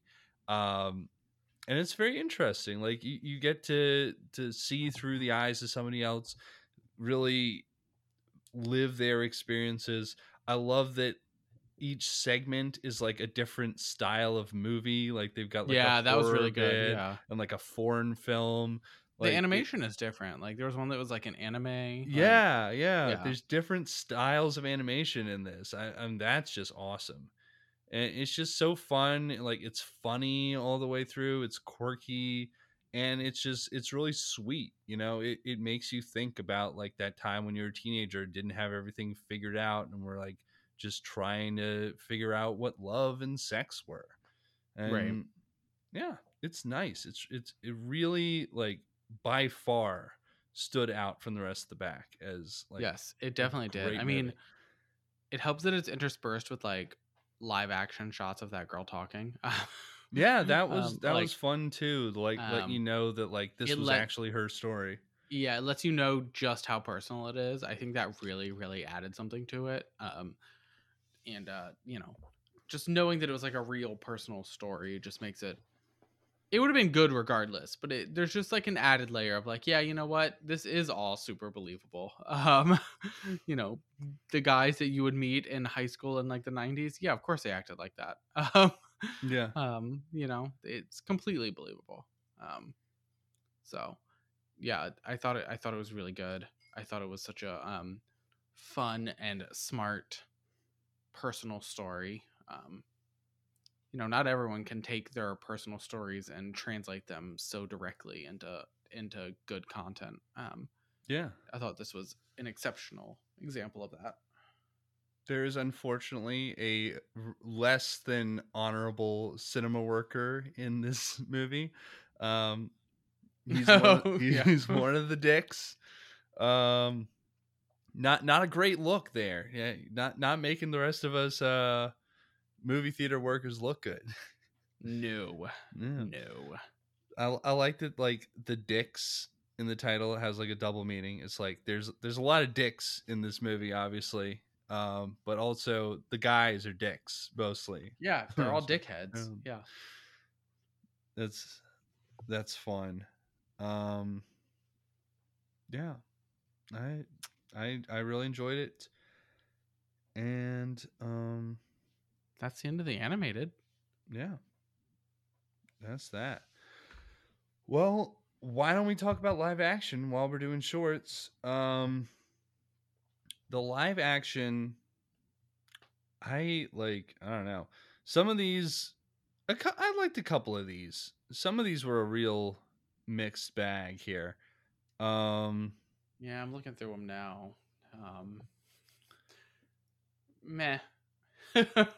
Yeah. I mean, none of them were like, oh my God, like that was awesome. But like, I liked maybe half of them pretty well. Let's talk Irish Goodbye. Okay. This was one of the ones I liked more. This is set in Northern Ireland, and it's about a young man who comes back from England to bury his mother who's died, and he's there with his brother who has Down syndrome, and it's about them attempting to bond again with their mother's death, and like their struggle to do that, and his desire to move on, but also at the same time he's kind of torn because his family's still here. And they bond through their mother's like bucket list of things to do before she dies. They're like, we're gonna make sure that she completes this list. And so they're just doing all these things with her like urn of ashes. which is lends itself to some pretty funny scenes. Like they're like, oh, we're gonna have a rave with our mom's ashes. Like we're gonna send our mom's ashes skydiving and just like silly crap like that. But you know, it's very sweet. It's very silly. And it's pretty heartwarming at the end. So it is, yeah. Yeah, overall, I like this was maybe my favorite one, at least my second favorite. Yeah, it was sweet and it was funny and it was pretty well put together. I was not like it just as soon as they started doing the bucket list, it got silly so fast. I was just like, whoa. Like this movie's really taken off. I appreciate that. It was well done. I was glad for that. I feel like a lot of the live action shorts, usually most years, they're not very silly. I liked that this one was. Yeah, this one was sweet. I thought it was nice. I have nothing bad to say about it, really. All right. Les Pupilles.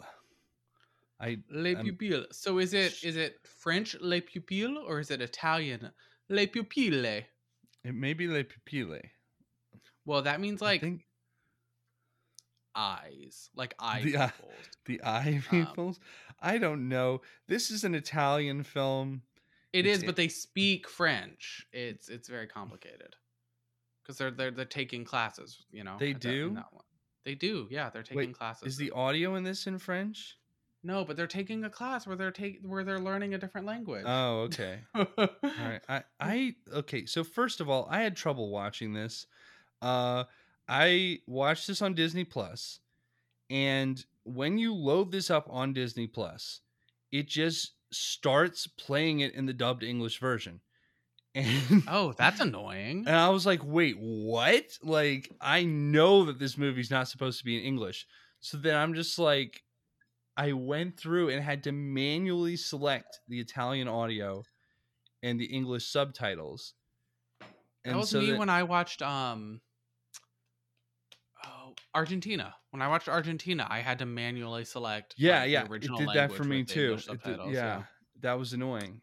But this one, I was like, is it in Italian? Because now you're making me doubt myself. Like, no, it is in Italian. It very much it is an Italian film. Okay, good. Because and then the bookend to this story is that like the next week when I went to go watch the Mickey Mouse shorts on Disney Plus, it started playing them in Italian. Oh, nice. That's funny. I was like, what is going on? Oh, right. Because it remembers that I want to play it in Italian for some reason rather than just defaulting to the natural language of whatever it's playing. Normal streaming content things. Okay.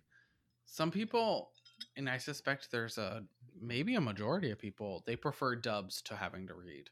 So, you know. I just never like I'm not that person. But. I occasionally it makes sense to do that.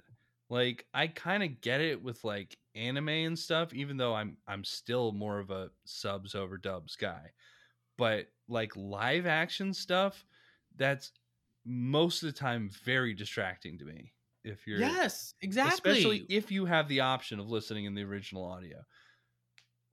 Like I did have to watch the dub version of RRR because they did not have the Telugu version on Netflix, but I managed to get through that. But it was a little distracting. Yeah, that. Anyway, Le Pupille or Le Pupille, Le Pupille, which we still haven't decided on. It's Le Pupille. You know they have all those close-up shots of the eyes. Okay, it's a story of but if you. What's funny about it is that from an English perspective, you're thinking pupils because it's about students, right? Like you're thinking like the students. And so it is still, you know, it's kind of playing on that expectation, I think, but the word for that in Italian would be like le alunne. It would like alumni. So interesting. Yeah. So they wouldn't say that. They wouldn't say pupille for students in Italian. That's like the eye pupil. So. Good to know. Good bit of info there. This film is produced by Alfonso Cuarón, which is random. Yeah, because he's not Italian. No, I don't know what's going on there. It's set in an Italian orphanage during World War II. We're getting some big Pinocchio vibes here, obviously. Stop. And it's just about all these little orphan girls, and they're like kind of mischievous and like doing silly things, like dancing to the radio when the nun goes away. And God forbid. there's this big thing with a cake. There's that, like, they have to do like a living nativity thing. It's Which just is very funny. it's all, this is a very Catholic film. There's like, I feel like you'll get a lot out of this if you're Catholic. That Yeah, I feel like that's right. That's It's also probably- very silly. It's this is another silly one. yeah. It's got these kind of like fourth wall breaking bits where like the girls sing directly to camera and are like talking about the morals of the story and Well, they're like stuff singing that. a letter. They're like singing a letter that was written. Yeah. And I think it's a letter that like one of the characters is supposed to have written to somebody. Like maybe like whatever the inspiration for the story was, they're like singing that letter. Mhm. And that's pretty cute, I think. I don't know. I really like this one. This one might be my favorite. Yeah. I thought it was funny. It was fun. It was, I feel like, different than most live action shorts we get. I was kind of surprised this was like a Disney film. Not that there's anything inappropriate in it. It's just like not what I would think of when I think of like Disney shorts, you know? Yeah. Yeah, It's interesting for them. Yeah. Frankly, I would think Disney would typically stay away from like something so explicitly involved in like a major religion, you know? Yeah. So much of this movie only makes sense because of like an understanding of like Catholicism and Catholic schools and things like that. So it's just kind of funny. Yeah, there was a lot in this movie about like, is it okay to break the rules if the rules are a little silly, or like how strictly do we have to adhere to like the rules of a religion, even if we're being generally good people? Are we evil just because we want to slice a cake or to have a dance now and then? Right. It was interesting. It was cute. It was very funny. I would say this was either my favorite or second favorite, with like Irish Goodbye in the mix there somewhere. But yeah, both of those were funny and fun watches.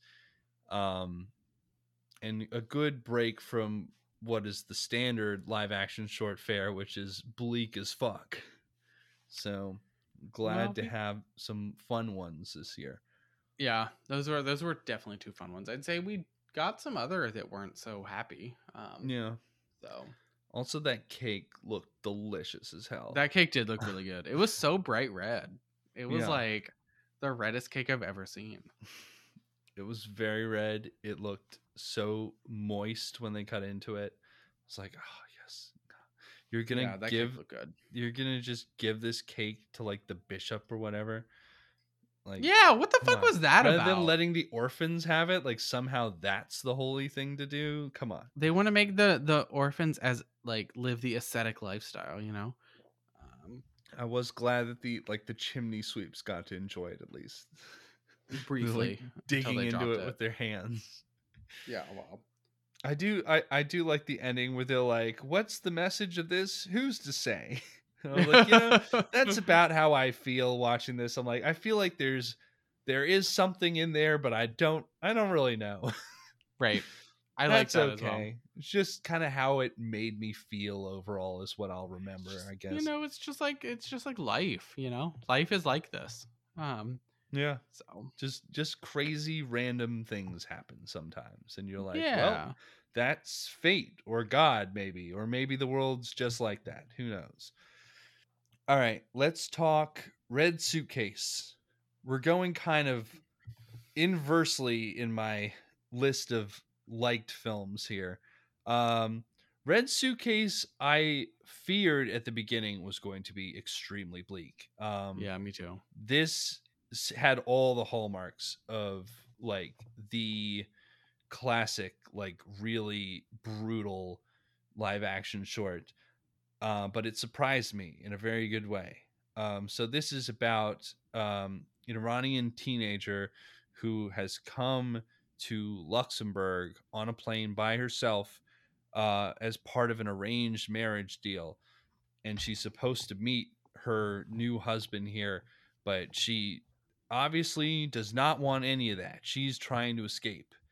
And it's all just about her trying to get away at this airport unnoticed. And I thought what really worked about this is that it did not dwell too much about just what an incredibly fucked up situation this was and how dark it was, but it was more focused on like her emotions and feelings at the moment and her fight to escape. And it was sort of structured like a thriller, really. It was just like, all right, if you were in this situation, how would you get out of this? Like, how would you disguise yourself? How would you get on the bus undetected? Whatever, all of that. So Right. I thought that was what made this work and not be too bogged down in like the general sadness of these kind of shorts. It instead was kind of exciting and thrilling, and you were really rooting for her to get through. Yeah, I do think a lesser short would have been just like preaching to us about like the horrors of arranged marriage or something, you know what I mean? This one wasn't doing all of that, and I did really appreciate that. Like we don't need to, I don't need you moralizing to me. Yeah. I think we just kind of understand very easily by seeing how distressed she is that this is not something that she wants any part of, and like seeing the lengths to which she's willing to go. That of course, yeah. Like that's not a good thing, and instead we're just focused on like, okay, so how is she going to make it out? Right. Yeah. And it is pretty, it's a close call. It's pretty harrowing. She has to like escape this terminal, this airport. That's upsetting. So it is interesting, and it is sad too. I mean, it's not, I think the ending is kind of hopeful, but it's sad that it had to come to that. Right. Yeah. So that's too bad, but it was nice that I do think the ending wasn't like despairing. Right. I think of all the live action shorts, this is the one that I would most like to see a full length version of. Maybe see more of like how she's able to survive, what she's able to do in this new country. Yeah, I did have questions about like what happens after this. I was like, okay, but yeah, could be good. Ivalu. Man, I barely remember Ivalu. This one is in Greenland. This young girl looking for her little sister, and like it's a pretty landscape that she's wandering through. That's my memory of it, was the like visuals. her search for her sister is kind of interesting, and like you hear her like talking to her in her mind, but we gradually delve into the dark place of the live action shorts, and then we find out that her sister was being molested by her father, and we're shown some upsetting scenes of that. Yes. Yeah, it gets pretty bleak. This is definitely one of the bleaker ones. I don't know. It's been a while since I've seen these. I saw these in like early February. But like, I don't know. My memory of this wasn't particularly positive. Yeah. It was just like I liked the beginning of it. I liked all the scenery and everything, but it started really getting dark at the end, and not in like a well constructed way. It was just like, oh, okay, there it is, It's just like yeah. I don't know. Not the worst, but not exceptional, really. No. Definitely not exceptional. I mean, not even particularly good. because I mean it's just not memorable either. Like if I can't really remember it, something has gone wrong. Yeah, that's a good point. Yeah, this is the real test. If you can still remember it a month later. So let's close out with on the live action shorts with Night Ride. Oh God, that's the worst of them. This is definitely the most troubling of them. There are some good parts to this, but there's some really questionable parts as well. That are definitely like, this is another one where it's like, this is going to be controversial. So this is about a a little person who is waiting for a late night tram and then like accidentally ends up stealing the tram. Yes. Which, like, it starts out like, oh, this is kind of like a comedic fun premise. It's like she's just kind of like on this tram and like driving it, and now she's like picking up passengers. Like, okay, what's gonna happen next? But then there's this whole plot with a trans woman who's also on the tram and starts getting harassed by these guys, but the new fake driver doesn't want to intervene and is trying to just like hide from it. And I don't know, I couldn't really get what kind of tone this film was going for overall. Like, it seemed like at times it was trying to be kind of comedic, but then it got like really fucked up and menacing for a bit there, but it was still like she was like hiding behind the curtain and stuff, like trying to ignore what was going on. I'm like, this is not good. Like, what's happening here? No, I don't know. Like, yeah, like you said, the tone is all over the place. I also just the whole, I don't know, the whole premise was kind of weird. Like I was all for the premise of like somebody accidentally having to drive like a late night public transportation. That's kind of funny. Yeah. But then like, why do we have like, I don't know that we needed this plot with like a trans woman on the train and being harassed and like you can't stop it. Like I don't know. Like all of this, it felt like too much going on at once. Just not the right way to structure this. Yeah. It was very unpleasant. And I feel like they tried to end on like a hopeful note. Like, it's like, oh yeah, people can like stick up for one another. Yeah, but you're both off the train in the snow in the dark.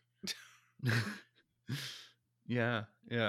And nobody stood up for them either. Like, nobody else on the train was willing to help. So it was kind of bleak. It was like, wow, like most people aren't gonna help you when shit goes bad. I don't know. I didn't like that. No, you shouldn't.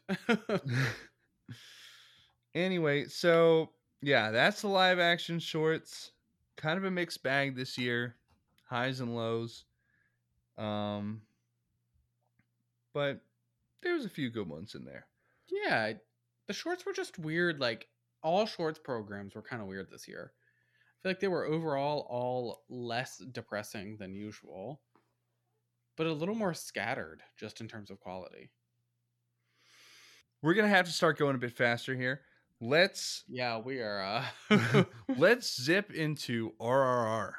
RRR. This one's gonna be a little more fun.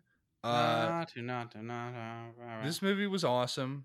I mean, yeah, it's a great movie. We all knew it was going to be, but I mean, I was blown away by this. Everything about like the visual look, the costumes, the cinematography, this like the choreography, the fight scenes, the dance scenes, the music, just everything was top notch. Yeah. Huge fan. Love this movie. Saw it in theaters. Was a brunch screening. Had a blast. We got a little intermission. That was nice. You know, all good. Nothing negative to say about this movie. Absolutely loved it. What a blast. The music is great. The story is fun. It's all so, I mean, in typical like Tollywood fashion, it's like over the top, which is nice. and I love that. And it's just like the action is so like ridiculous and great. It's all so good. Like fighting tigers and people, and why not? Why are we not doing all of that? Throwing motorcycles at people, Yeah, I really love when he catches like an active motorcycle like in midair, and I'm like, yeah, okay, that seems like a fighting thing, people while on piggyback. You can do that in this world. Listen, you can do it all. We can do it all. This movie is like very pro gun, so it is kind of funny that it's like become such an international sensation. Oh yeah. But this movie is like explicitly pro gun. Well, yeah, this movie frames guns as a tool of revolution and of fighting back against oppression, which is a take. That's a way of seeing things, I suppose. Well, I mean, especially in the framework of a film about revolutionaries. I was gonna say, in the context of like the movie, I think it works, and also, I think there's probably some truth to it in certain contexts. Just generally, I mean, some revolutions won't happen without a way to overthrow people. I mean, but yeah. So also, the leads are just so great in this. Ram Charan as one of our leads is just so good, and so what a man. They're both very good looking, very talented and charismatic. The singing, the dancing, the action, they've both got it all. Huge stars, both of them, and like they're both enormous stars in their own part of the world. Huge stars, yeah.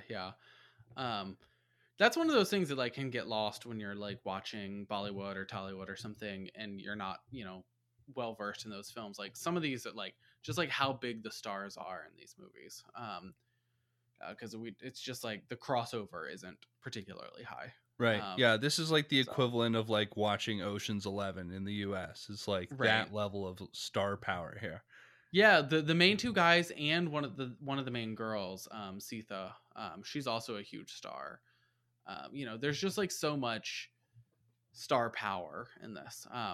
And that's crazy just in and of itself. That's fun that would be fun for our equivalent, but yeah, overall this was just great. What a great experience. I loved seeing it on the big screen. It was awesome. I loved how ridiculous all the English people were in this movie. Oh they yeah, all of course had like the most stereotypical villain dialogue. Oh yeah, why would they not? That was, I mean, and like I loved that like that one woman was just like evil. Oh and God! She got, like, she's like, I want to see him bleed. Yeah, I want a pool of blood. That was insane. Man, the characters, the villains in this were just nuts. Which is of course as it should be. I mean, they should be over the top archetypes. That's like the whole point of this movie. Yeah, everything is dialed up to 11 in this movie, so you got to have the villains be crazy over the top. I mean, this is a movie in which they want to save like a boy who's like going to be burning on a river or something. And so they like have to involve a motorcycle and a horse and a rope and the Indian flag for some reason. And I'm like, I don't know why all of this is necessary. But I'm here for it. Like, I mean, it was a great scene. So like, I'm not mad about it. There's so many incredibly well executed action scenes in this movie. And like, especially involving like ropes and pulleys and crazy stuff like that just defies all logic, but somehow it works. I mean, I don't care about logic. That's not why I'm here. So yeah, I thought that was awesome. Just such a great movie. It's like such a shame that the Indian Academy like bungles who they put forth for their international feature nominee every year. This would easily be my favorite foreign film. And it would have easily won Best International Feature if it had been like the nominee, but they didn't select it. It wasn't up for the nomination. That was kind of silly, but it is a bummer that it didn't get other nominations. I mean, there's so many other things you could nominate this for. Effects, cinematography, like it honestly probably could have been a Best Picture nominee. There are some Best Picture nominees that are there's way plenty of room in the Best Picture field for something like this. But at least we got the song nomination. I think that in my mind, this should be the front runner. I don't know if that's the way that the field is playing out, but this, unfortunately, knowing who's gonna win fucking best song is like the most. It's like such a mystery to me. That one's really hard to tell, but like. But I will say, of the options, if this doesn't win, it would be like kind of upsetting. Yeah, I'll definitely be upset. I mean, Naatu. Imagine if fucking one of the highlights wins. of the movie. God, yeah. I would like just throw myself that, into a fire, and we'll get into that. But that song was very underwhelming. It is not a good song. That's like some bad bullshit. But yes, if there's any justice in this world, Naatu should win, and get RRR at least one Oscar. It definitely deserves it. It deserves some others too, but it definitely deserves at least the one. That is a really good song. It actually is the best song from the movie, I think. Often it's not the best song from the movie. Yeah, I think it actually is. There are a lot of good songs in this movie too. My personal favorite was the one where he's like chained up and being whipped, and he's singing the Passion of the Christ. Yeah, he's singing that song of defiance. I thought that that was really good too. That was really good. So dramatic and beautiful. But I'm not gonna re-listen to that like all the time in my apartment. Like I'm gonna listen to Naatu all the time. It's not as fun to listen to. Certainly, Naatu is a lot of fun. I did like the ending credit song too, and the whole dance sequence that went along with it was really cool and just that was really fun. Amazing. Yeah. So yeah, we both had a lot of fun with that one. Since we've mentioned applause, let's talk about Tell It Like a Woman. Like, I'd really rather not talk about it. I just watched this movie. This was like one of the worst movies of the Oscar watch, easily. I mean, it might be the worst. At least like The Whale, which I really disliked. At least The Whale, I feel like there was like a director trying interesting things there. Like I think I didn't like it because it was a director trying something, and I think that those attempts failed for me. In this one, it's like the most basic ass directing, basic ass storytelling. Like there's not even anything interesting going on here. It's hard to even assess this as like a discrete film, being in that it is a film, like an anthology film made up of separate segments, but it really does no work to tie those together.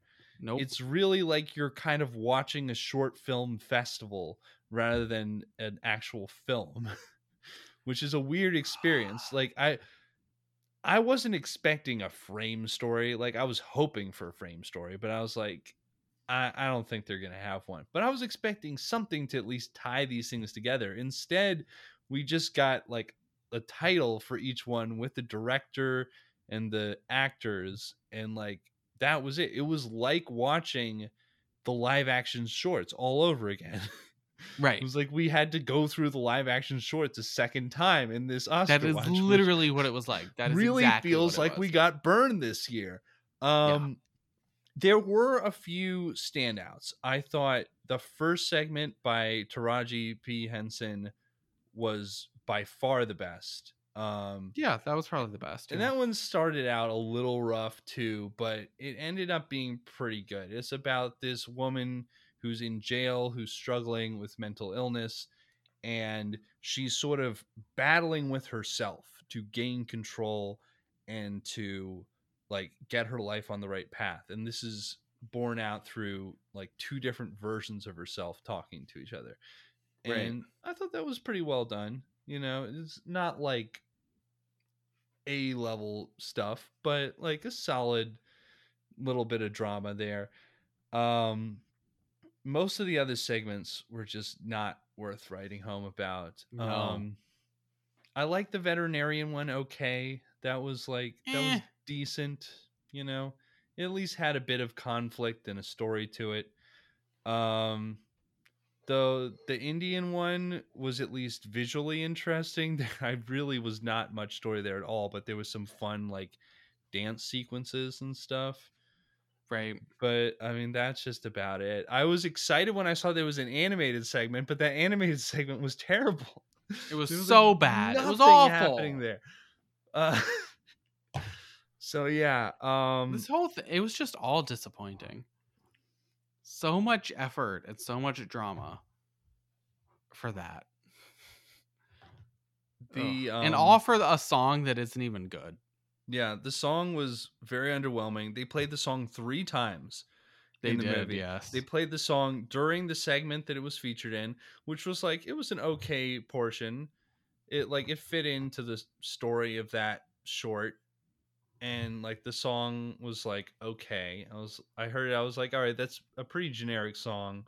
I hope that doesn't win the best song Oscar. But then they played it as the credit song for the overall film, and then right after that they played a dance version of the song with a music video going. And then weirdest of all, once that finished, there was no music for the rest of the credits. God. There was like another 4 minutes of credits with just no music at all. As if the only music they could bother to make for this film was that one song. Which was they decided nobody's watching this far. Sorry. Everyone's probably turned it off at this point. I mean, like, I don't know. I liked the overall concept and idea behind this. Of course. But the execution, like, really felt very slapshot. Like, they just kind of, like, the directors, some of them probably worked very hard on this, but whoever was organizing it to put this all together approached this in a very cynical manner. You just need slapping them all together. You gotta have something better to tie these things together when you do an anthology like this. Like, it can't just be like directed by women is not enough to tie 7 films together. Like, yeah, no. Also, that Cara Delevingne segment was like downright insulting. That was bad. That was so bad. Cara Delevingne as a homeless woman is not something we need at all. Like, that's that is not. No. I really did not like that one. That one was bad. Okay. Enough about that film. That was very unpleasant. Let's talk about Women Talking. Women Talking. Yes, I watched this last night. This is my last theatrical screening of my Oscars watch, and I thought this was fantastic. This is kind of like the classic, like, most of it takes place in one room kind of film, and I thought they really used that format very well here. Well, it really feels like a play. It feels like a play, but apparently not based on a play. It's not based on a play, but it feels like a play. It feels like it should be a play, and they could definitely stage this as a play if they wanted to. Easily. Yeah. There is top level writing on display here, an incredible cast, which brings that to life.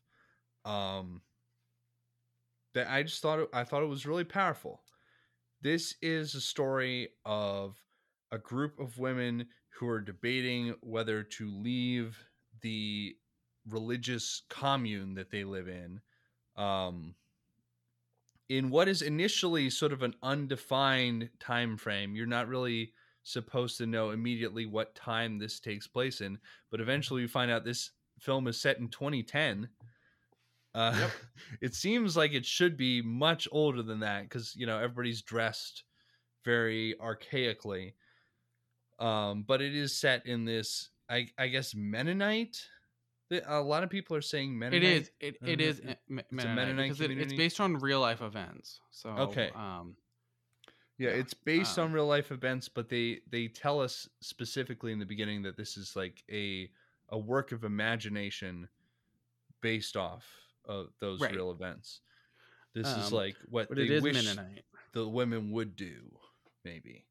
But it's all about their debate as to whether they should leave this community after a series of violent sexual attacks on women in the community, and the discovery of who's responsible for that, and being asked to forgive the men responsible and to take them back into the community. Yeah. My thing, so this movie, I did like it. I thought it was well written. I thought the acting was very, very good. I wish it had like looked less ugly. I don't know why the coloring was so weird. I don't know what was going on, but it did not look nice. There is a very basic color palette. Yeah. Yeah. It just looked not good. And it was like distracting for me the whole time. I was like, why does this look like it was like shot through saran wrap? Like I don't know. Just a weird choice was made there with the coloring. And all, and I don't know. But overall I did like the movie. I thought it was powerful. I thought it was effective. I thought the cast was really, really good. It's just so weird how it feels so much like a play. Like they're even like just like the way the dialogue is structured, it feels like a play. It's so odd. Yeah. Because it's based on a novel, so it's not a play. But it is odd how much watching this was like, oh yeah, based on a play, but it just wasn't. Yeah. Well, I mean the basic structure of the story lends itself to being set in one room for the most part, and there's not really many reasons for them to leave that room. But yeah, like you do get that feeling that it should be a play. I feel like this would do pretty well as a play. Absolutely. But it is apparently not a play. Which is surprising. We've mentioned the cast, Rooney Mara, Claire Foy, Jessie Buckley, all huge standouts in this. Also, small appearance by Frances McDormand. That's true. Early on in this. And Ben Whishaw is in this as well. Always like seeing him show up. One of the only men. Yes. The only good man in this movie. That's true, yeah. Who's an adult, anyway. Yeah.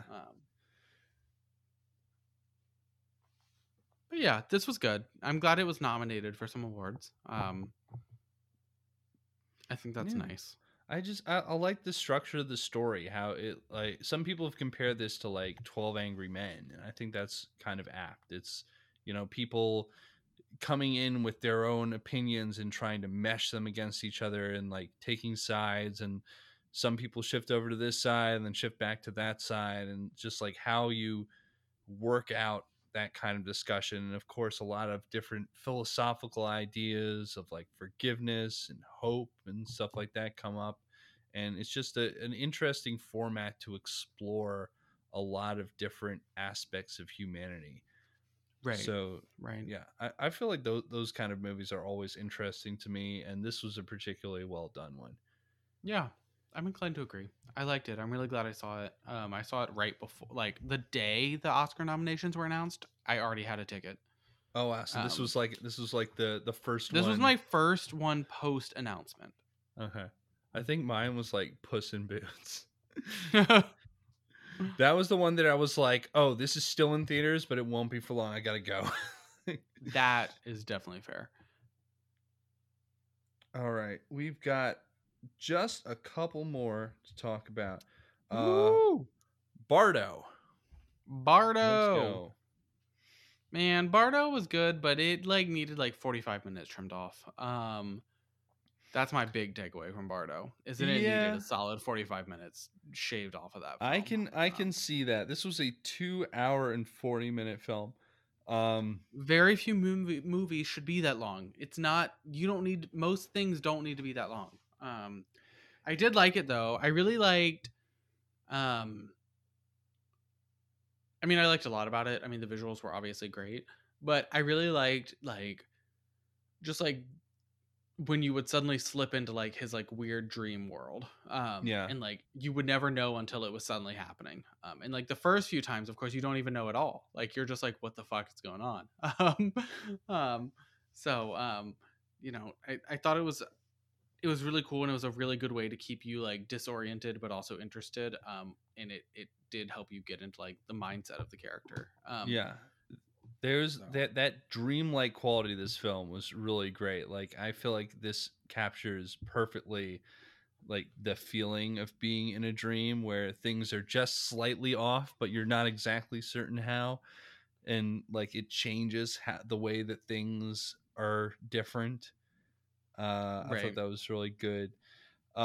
This film is about a Mexican documentarian who is going through a bit of like a personal identity crisis as he's won this big award, and he's trying to struggle with his connection to his homeland in Mexico and his current home in Los Angeles.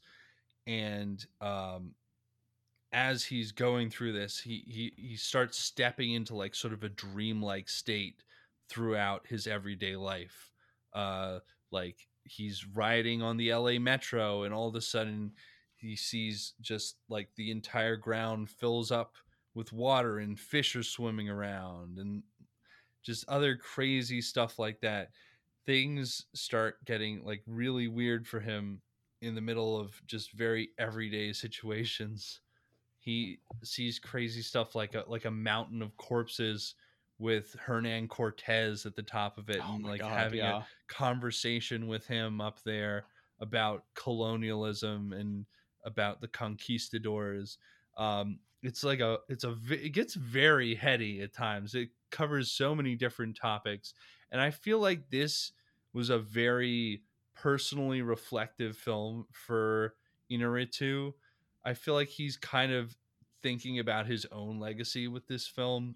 Absolutely. I think that's undeniable. Because the filmmaker in this movie, I mean, first of all, it's about a filmmaker, so obviously that's going to be a bit of a personal thing. But he's facing some of the same criticisms that Inarritu gets in his career, and also for this movie. I feel like he's acutely aware of how this movie will be criticized. He's seen as being overly self-indulgent in being a bit muddled and confused and having these grand spectacles that don't always mean as much as they should. That kind of sums up the reaction to this film, I think. Yeah, I think that's right. There's just a lot of crazy over the top stuff that happens in it.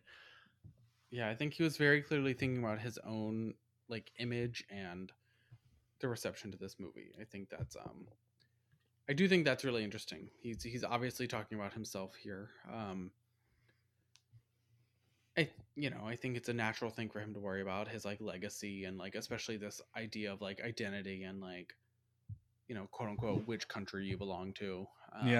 Which country you call home. I think that's obviously something that's on his mind here, which is interesting and of course, you know, makes sense or is fair, you know, is difficult to grapple with, I guess.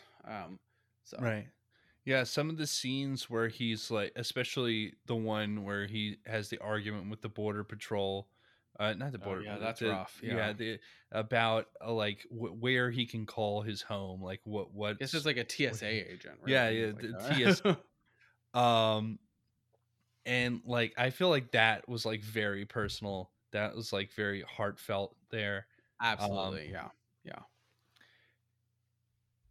And there is a twist ending to this movie that I don't want to give away, but we gradually come to find out what the nature of these dreamlike states is and like why he's having these experiences.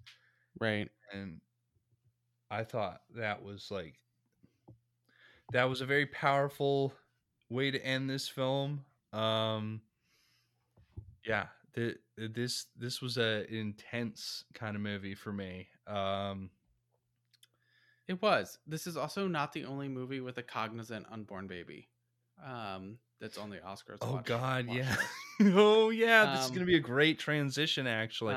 Yeah, because there's his unborn baby is like a big part of this film and like keeps showing up and like talking to him, and oh God, in weird times, like when it pops out of his wife's vagina and he has to like push it back in, and I'm like, all right, while they're normal. Like having sex, that was a very disturbing scene.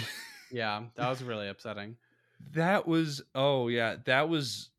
very like, first of all, dreamlike, definitely like this sort of like internal logic kind of thing that would only show up in a dream, but like that sort of archetypal metaphysical feeling where it's like you're connecting that baby that doesn't exist but should to the place where it came from, and now you're like permanently scarred by that. That is that's weird to think about. Really weird. Yeah. This is a strange but fun movie to watch. It was, yeah. Again, I wish it had been shorter. I feel like there was obvious stuff that could have been cut, but like it was really enjoyable despite the runtime. Yeah. This is one where I could definitely see it being cut down without losing much.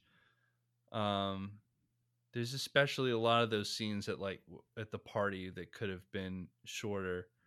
Although there's some fun stuff in there that I wouldn't want to lose. Of course, there's fun stuff. Yeah, the part where he's having the conversation with his dad, but he's like a miniature version of himself, like child yeah, size. that's pretty fun. Yeah, that was great, and again, very dreamlike.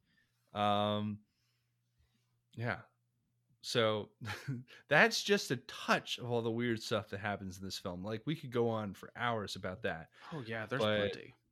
If you're into weird stuff, this one is up there for this year. Absolutely. This is one of the weirder ones. So go check that out.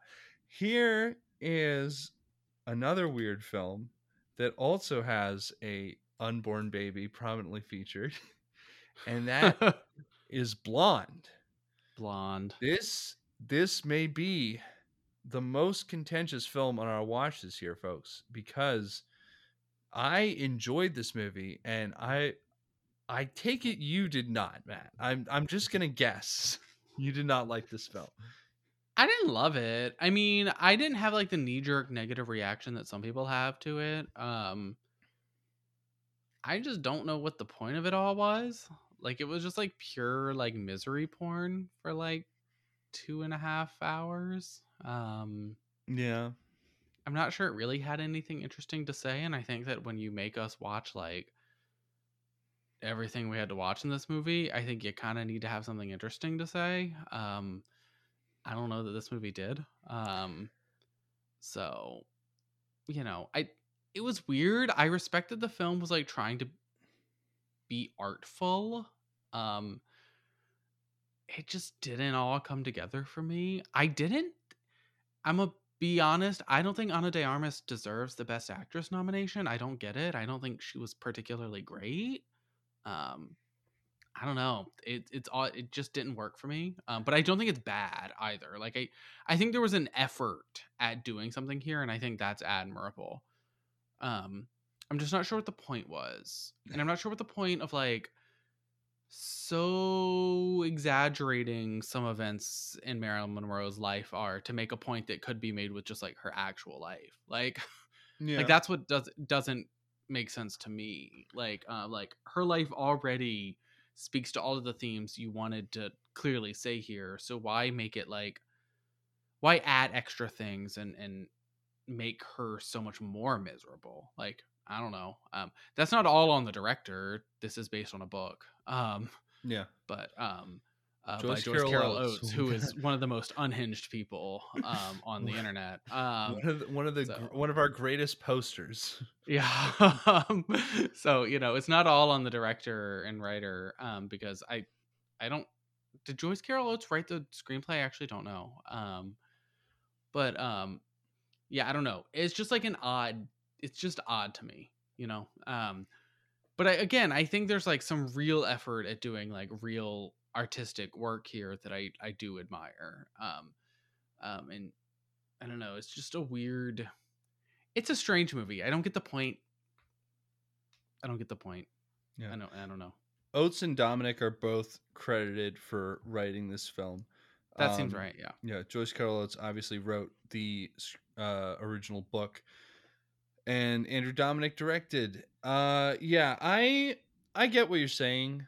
I don't know if I could really say what the point of this film is entirely.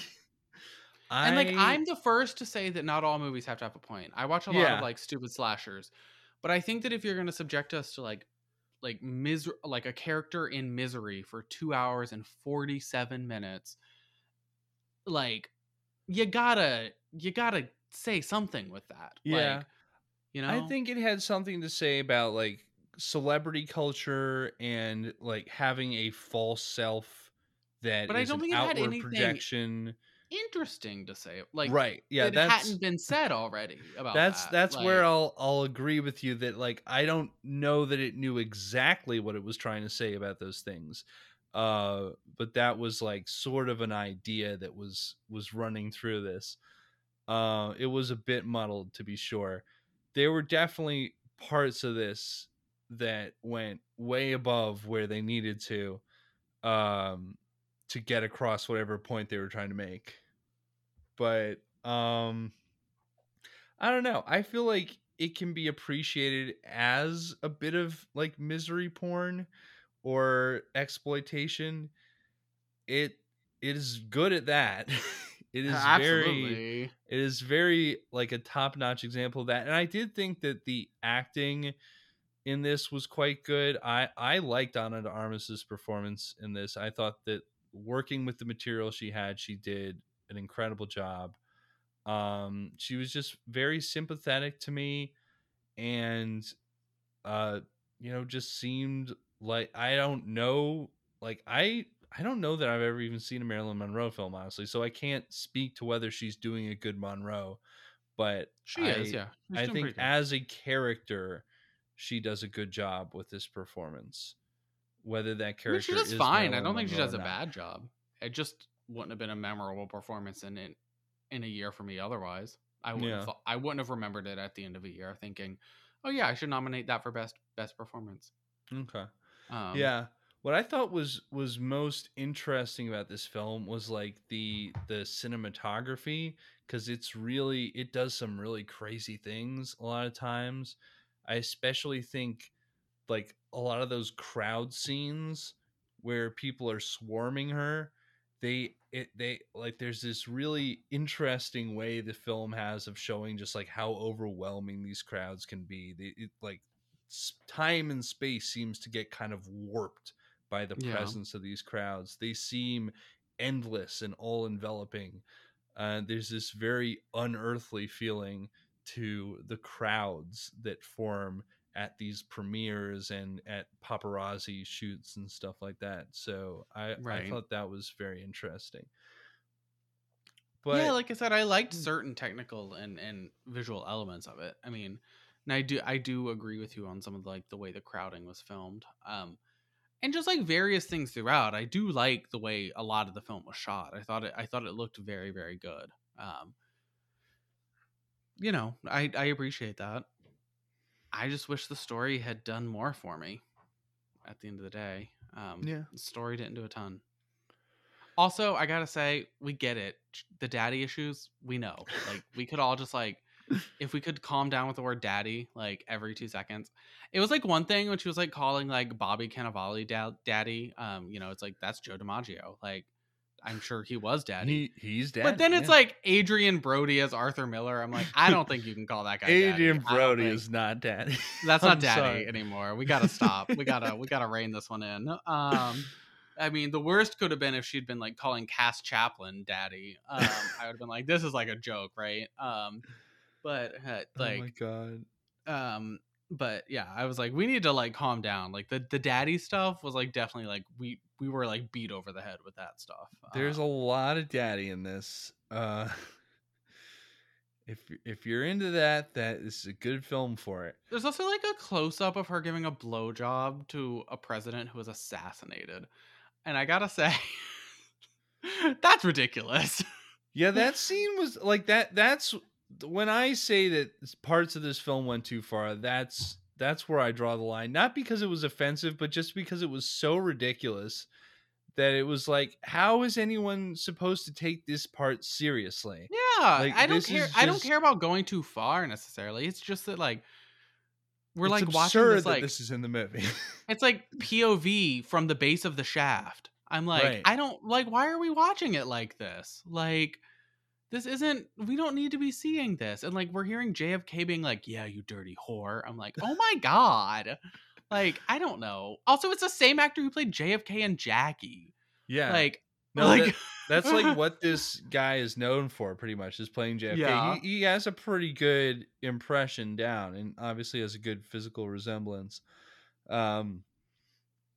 But yeah, that scene was very upsetting.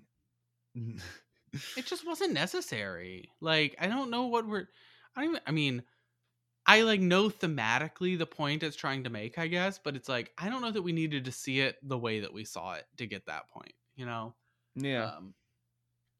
And there is something to be said for like, I don't know, like this isn't like watching a fucking Terrifier. Like, you don't need to just shock in every other scene. Right. Like, Right. you know, you're obviously trying to be a serious drama. Can you do that at some point? And that's like, and that really is the problem right there, because Terrifier, it knows that it's being a little funny by how over the top it's being. I don't think that this film is trying to be funny at any point. no, I don't think us watching that POV of her giving a blowjob, I think they thought we were supposed to be like horrified and upset that this is happening or something. Like, not like looking around the room like, what the fuck? Like why are we watching this? Yeah, like, it's just absurd. Like, you know, you can't.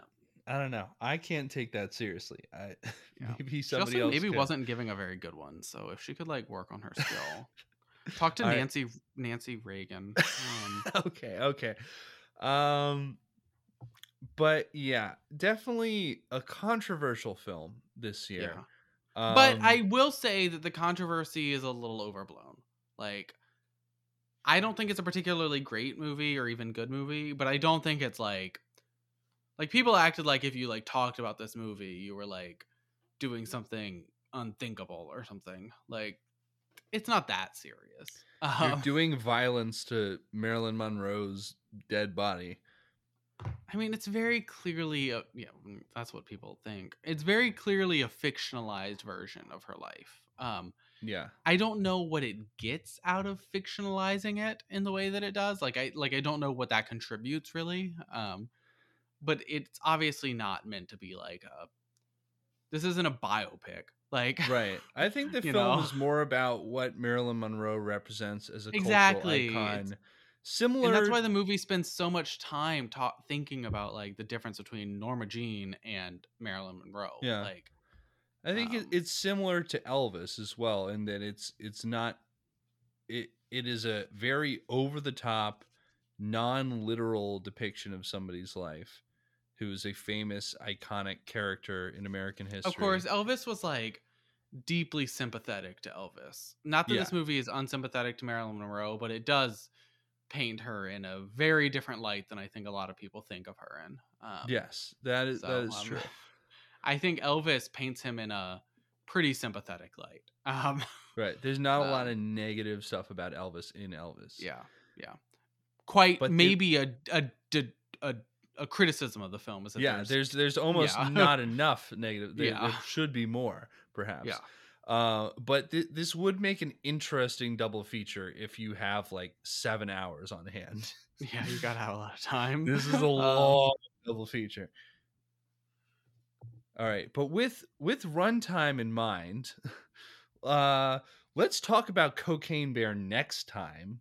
Yeah, let's not do that. That's too much. We like our genre watches, but we gotta close things out. Let's talk quickly.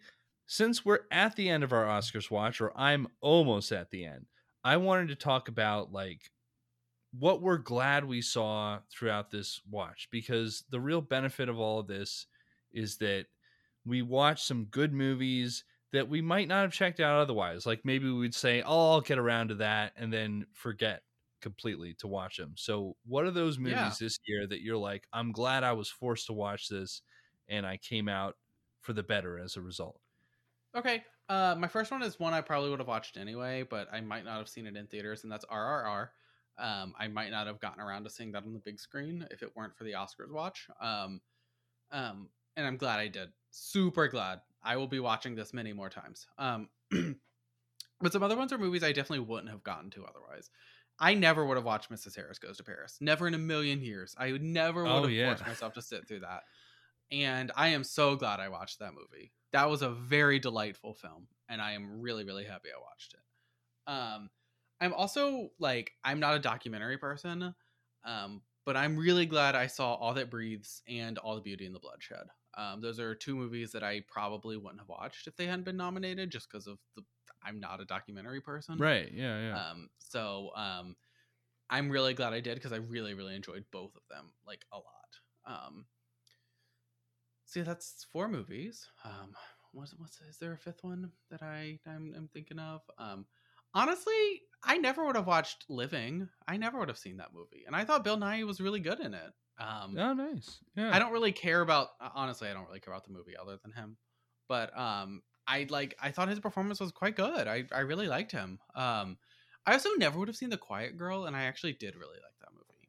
I like really related to that little quiet girl. Oh, great. So, yeah. Well, that's 2 of those I have left to look forward to then. For me, I would start with My Year of Dicks. Cause I mean, the shorts just go without saying for me. Yeah. I like I mean, it's obviously we have very little chance of seeing a short if it's not nominated, just because I do not watch that many short films. But this one was really great. I loved how creative it was. I love how many different formats it had and how it told such a personal story. I thought that was such a nice standout for this year's animated program that I definitely would not have seen otherwise. I also had Mrs. Harris Goes to Paris on there because, again, like, that's just not the kind of movie I usually watch. And judging it by like what I saw in the trailer and the title and stuff, I thought it was going to be kind of frivolous and silly, but I thought it was like really heartfelt and sweet and uplifting, and the sort of movie that I actually really enjoy and would like to see more of. That was great. Like you, I also had All That Breathes in there. I may be a little more into documentaries than you. I try to watch some documentaries, but I always appreciate a documentary that kind of breaks the mold and tries to do something different. And that's what I really liked about this one, is that it tried to be like very cinematic, and it tried to build up these brothers as like real relatable characters and tell like a down to earth small story that had much wider implications on like a global scale. I thought that was really interesting, and definitely something that I probably would have never even heard of if not for the Oscars. Right, exactly. Also, Puss in Boots: The Last Wish. I mean, again, talk about judging a book by its cover. I would not have thought, oh, I've got to go see the sequel to the Puss in Boots movie if not for the Oscars. But the animation, I saw that before the Oscar nominations, so I couldn't say that. Well, I would not have seen it otherwise. And the animation in this is just fantastic. It's so stylistic, and the action scenes are so cool and so fun. And it's got a really nice story with a nice message underneath it, and it doesn't dwell in like the kind of silly, gross out humor that Shrek sort of became known for. So I like that. And last of all, I'll put a movie that I might have watched eventually, but would not have gotten around to right away, and I'm really glad I did. After Sun. I absolutely love that movie. It cut me to my very core, and I'm glad I saw that. So that's a good one. I definitely would have watched that, so I couldn't say that, but it's I'm glad you watched that. Yeah. It was good stuff. And why don't we close out by giving some of our picks for this year's Oscars so that people can hold us accountable. Oh my God, the people, not the people. The people, we need to be raked across the coals when we're incorrect. Now, let's be clear. I'm not going to try to predict what the Academy does, because we've tried to do this in the past. I can't do that. It's hard to do. There's always so many different factors, and I really cannot even pretend that I've been following like the precursor race this year, because you always have to like pay attention to like who won the PGAs, who won the DGAs and stuff like that. I'm like, I have not had time for that this year. So I'm just going to tell you what I think should win. And if the ones that we like win, we'll be happy. If not, we'll be sad. And you'll know which ones we're rooting for. That's what's important. All right. So which category are we starting with? I'm just going down the line on the Oscars website. So let's start with actor in a leading role. I am going to say Austin Butler for Elvis. That's your favorite? I think so. Yeah. Nah, Paul Mescal for After Sun, easy, no brainer. Okay. I don't think he's gonna win, but that's my favorite performance for sure. Yeah. Well, that's good. I really did like his performance. I can't get enough of Elvis, honestly. And I Austin liked Butler, Elvis. I really did like Elvis, but Paul Mescal. I mean, yeah, no, I love Paul. Austin Butler was also quite good. I like all of these performances. Yeah. Brendan Fraser. You're gonna say Brendan Fraser? I like Brendan Fraser. I think he would be my second, honestly, and I think he stands a good chance of winning. I think he stands a very good chance of winning. It's kind of a shame. Bill Nighy might die before he gets nominated again. So yeah. That's the problem with the older actors, especially when they're going up in a stacked category. It's like also his first nomination. Yeah, I know. That's crazy. That's crazy. That's crazy, absolutely crazy. Now, we talked about this before. There's so many first-time acting nominees this year. It's crazy. Yeah. All right. Well, that's actor. Supporting role. Oh, actor in a supporting role? Yeah, actor in a supporting role. Oh, shit. I jumped to actress. So. Okay. Who is my favorite? Well, man, I loved Ki Hai Kwan. But you know what? I also loved Brian Tyree Henry. I thought he was so good in Causeway. Just so good. Absolutely, yeah. He was so good. I don't know. I really like the Best Supporting Actor category this year. I like all of them. It's a pretty good one. I'd love to see any of these people win. Maybe with the exception of Brendan Gleeson. No offense. I just don't think... I think the others did him better. Yeah. He was decent, but probably not the best of these. I would say Ki Hai Kwan. Yeah. I think he definitely... I think he's also the easy favorite, but he's looking like the favorite. He had such a great performance. To me, it's also such a great story. You know, like the guy that we all watched as the kid in Indiana Jones, and now he's come back after mostly being out of the public eye, and gives this incredible supporting performance. Yeah, I'd love to see him win. I think that'd be so awesome. All right, actress in a leading role. Well, I think Michelle Yeoh is the favorite. Yeah. I think that's who sense. I kind of... I mean, I'm kind of assuming she will win. I'm kind of hoping she'll win. So, that's where I'm at. But I wouldn't be upset at Actually, no, I really want Michelle Yeoh to win. Yeah, that's who I want to win. I would say Cate Blanchett. Interesting. I cannot get enough of Cate Blanchett in Tar. She, to me, it says something that people online are still talking about Tar as if she's a real person.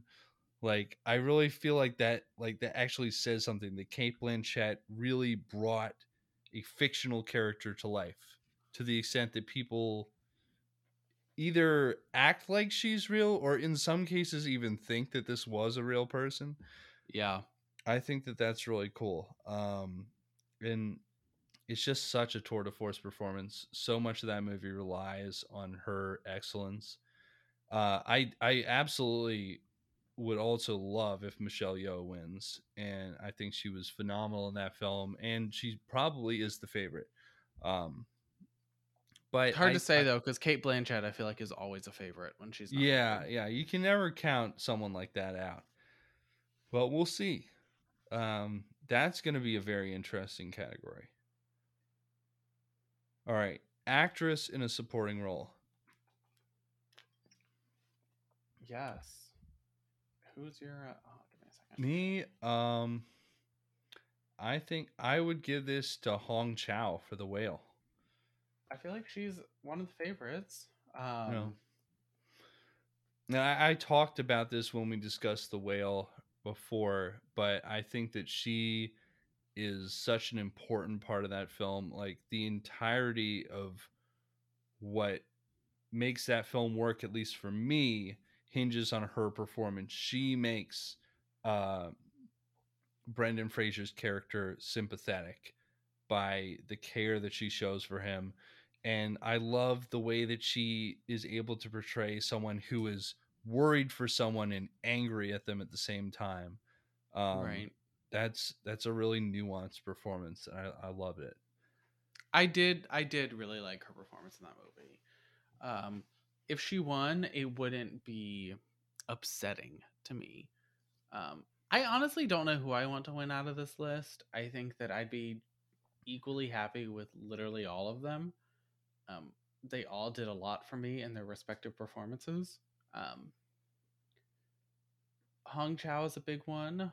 I'd love to see Jamie Lee Curtis win just because it's Jamie Lee Curtis. Right.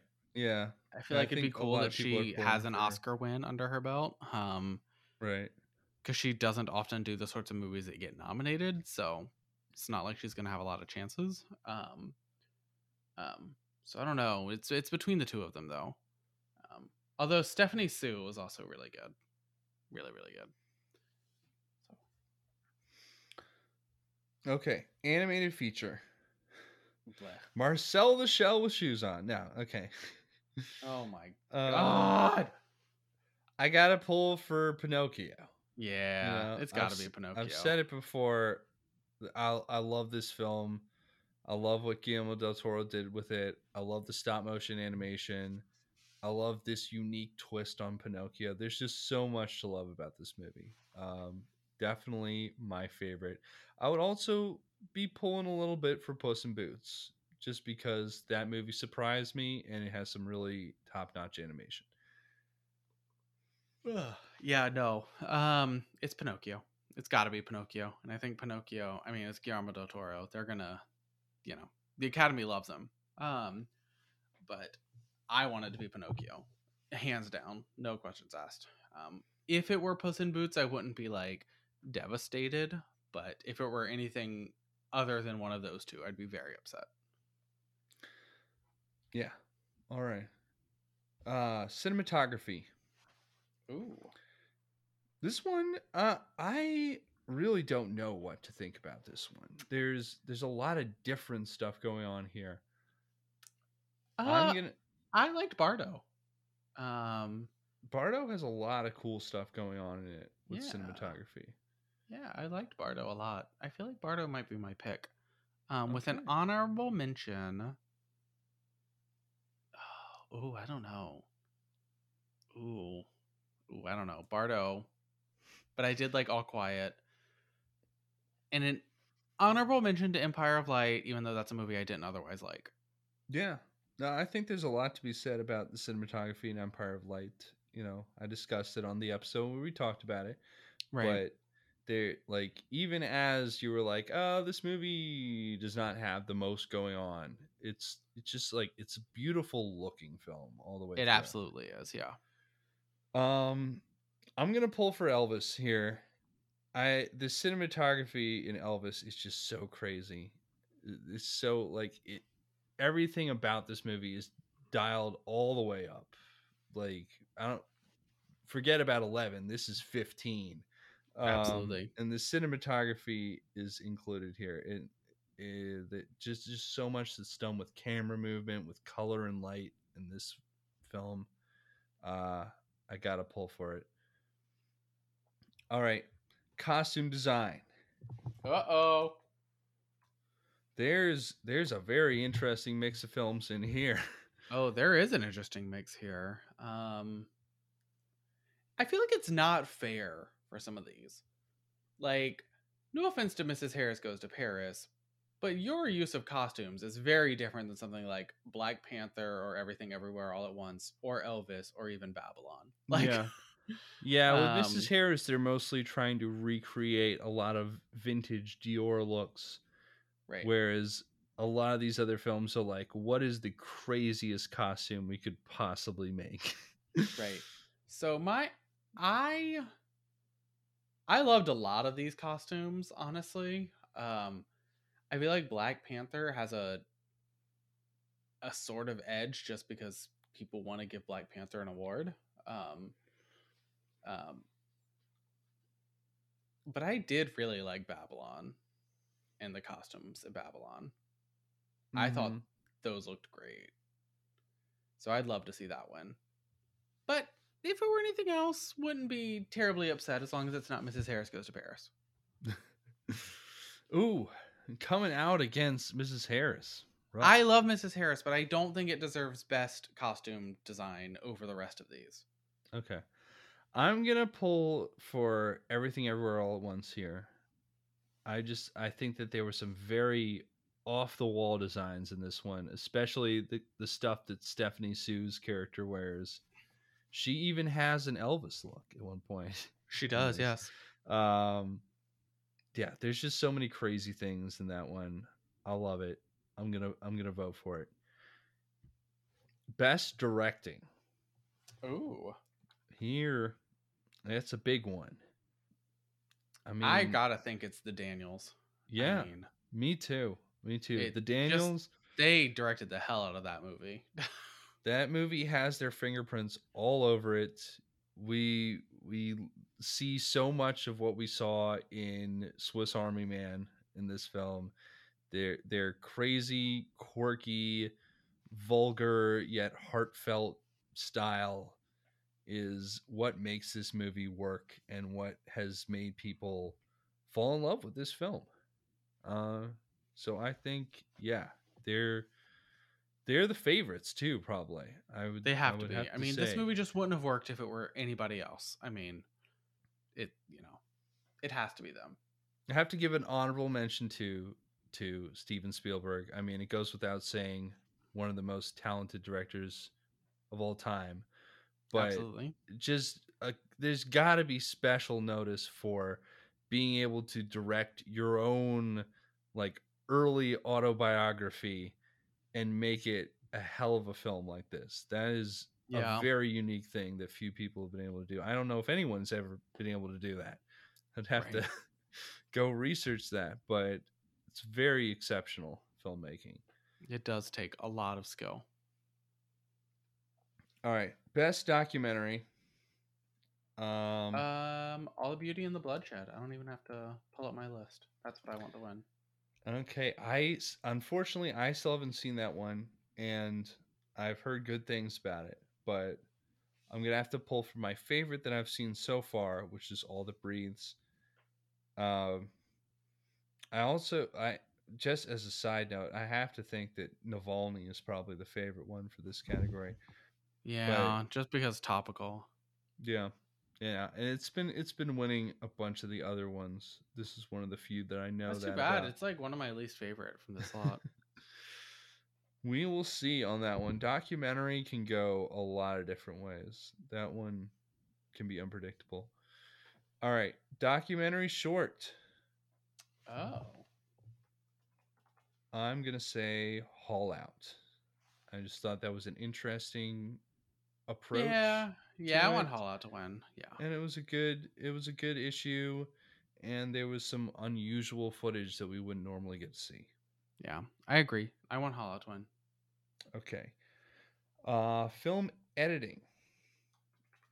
I mean, I'm going to go in on Elvis again here cuz yeah, I'd love to see Elvis win. I mean, editing for Elvis. It might be most film editing, but this one is like there's so much that goes on even in just the first 5 minutes of this movie that had me going, "Oh, yeah." Although I got to say, Everything Everywhere All at Once editing is pretty nuts. Yeah. And pretty great. That's true. That would be good too. All right. International feature. This is the one where I'm probably the most handicapped at this point because I haven't seen two of these.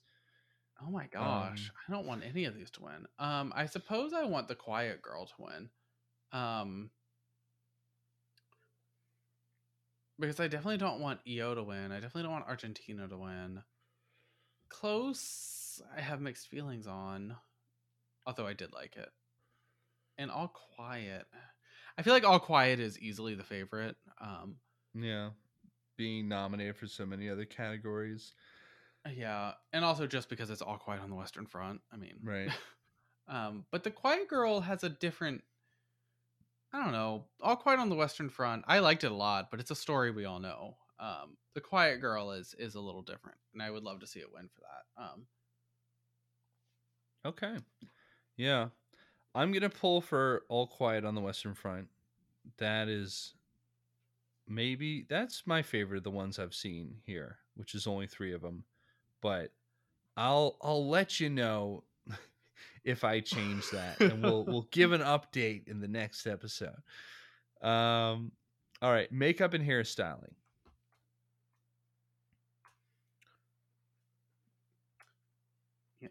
Why the fuck is Avatar nominated for this? Okay. It isn't?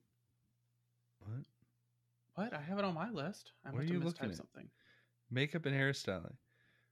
I've got All Quiet on the Western Front, Batman, Black Panther, Elvis, and the Whale. Oh, yep. I mistyped the categories. Are you looking? Okay. I would say that would be pretty surprising. You get nominated for makeup for a mostly CGI film. Yeah, well, that's why I was saying, why the fuck is that? Okay. So, makeup and hairstyling. This category is always kind of meh. I feel like I don't know enough about this to judge, but I'll say All Quiet on the Western Front. There's just like some great special effects makeup being done here. I love the look that Paul has after he falls in the mud pit. That is pretty good. Yeah, very iconic image that we've seen a lot of in the promotional material for this movie, and I feel like it's very well done. All of that, the injuries we get to see, just the grime and the grit of battle, really is sold with the makeup in this movie. I guess I gotta go with Babylon. Wait, what are you looking at? That's not. Why is my list so different than yours? What are you sure you're looking at makeup and hairstyling? I'm not looking at the Oscars website. I have my own list up. Oh, okay. Well, I am looking at the Oscars website. I can tell you that is not on there. Are you sure you're not looking at costuming or something? What? No, I'm positive I'm not looking at costuming. Okay. What? I obviously just typed something wrong. Are you looking at production design? No. Well, I mean, it doesn't matter what I'm looking at because no. I can read what the subject says. I'm filtering as we go to categories. Okay. Do you want me to read you the nominees? Then you can pick. Why this one is so wrong? Makeup and hairstyling. Oh, I don't want any of these to win. I guess. See, I don't like that. Like the Batman and the Whale and Elvis are all nominated for like one character. Yeah, that's true. The Batman does have a couple different characters with interest. Yeah, but the Batman is nominated for the Penguin. That's the reason. Definitely the big one. I guess I gotta go with All Quiet as well then. I do like Black Panther Wakanda Forever. Yeah. And I feel like that might be the favorite. But I don't know. I don't have any feelings on this category. That's something I could see them throwing to Black Panther. We'll see. Yeah. All right. Original score. You know it, baby. I'm pulling for Babylon all the way. Pulling for Babylon. So unique, so exciting and frenetic. Perfectly fits the tone of the film. One of the most memorable parts of it, too. And again, Justin Hurwitz and Damien Chazelle making magic together. I love it. True.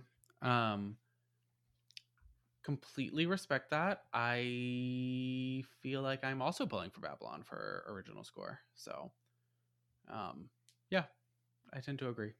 All right. Good stuff. All right. Original song. Naatu. Yeah. Gotta be It's the only choice Naatu here. for me. Naatu is Picking great. anything else is kind of embarrassing. So. All right. Let's save Best Picture for last, but Yeah, it's weird that scrolling it's here. scrolling past production design. I also got to pull for Babylon for this one. I mean, Yeah, that's an easy one for Babylon. Anything where like they show a place where I'm like, I want to be there right now. That's great production design. Yeah, that's got to be Babylon. The design of the parties in this, the different Hollywood sound stages, all the design of that big shoot out in the desert and stuff. There's some crazy stuff in this film in terms of production design. Yep. Love it. Definitely pulling for Babylon. Okay. Animated short. My Year of Dicks. Oh no, animated short. God. Yeah, My Year of Dicks. My Year of Dicks. We said, yeah, of course. Live action short. It's Les Pupilles for me. You're pulling for Les Pupilles. Okay. Yeah. I'll say that too. I'll say Les Pupilles. Would not be upset if Irish Goodbye were to win. Nah, that'd be fine. That'd be fine. Yeah, it's a good one as well. All right. Sound. We've got a unified sound category this year. No separation. Which is weird. Some of these are weird. Like Top Gun Maverick. All right.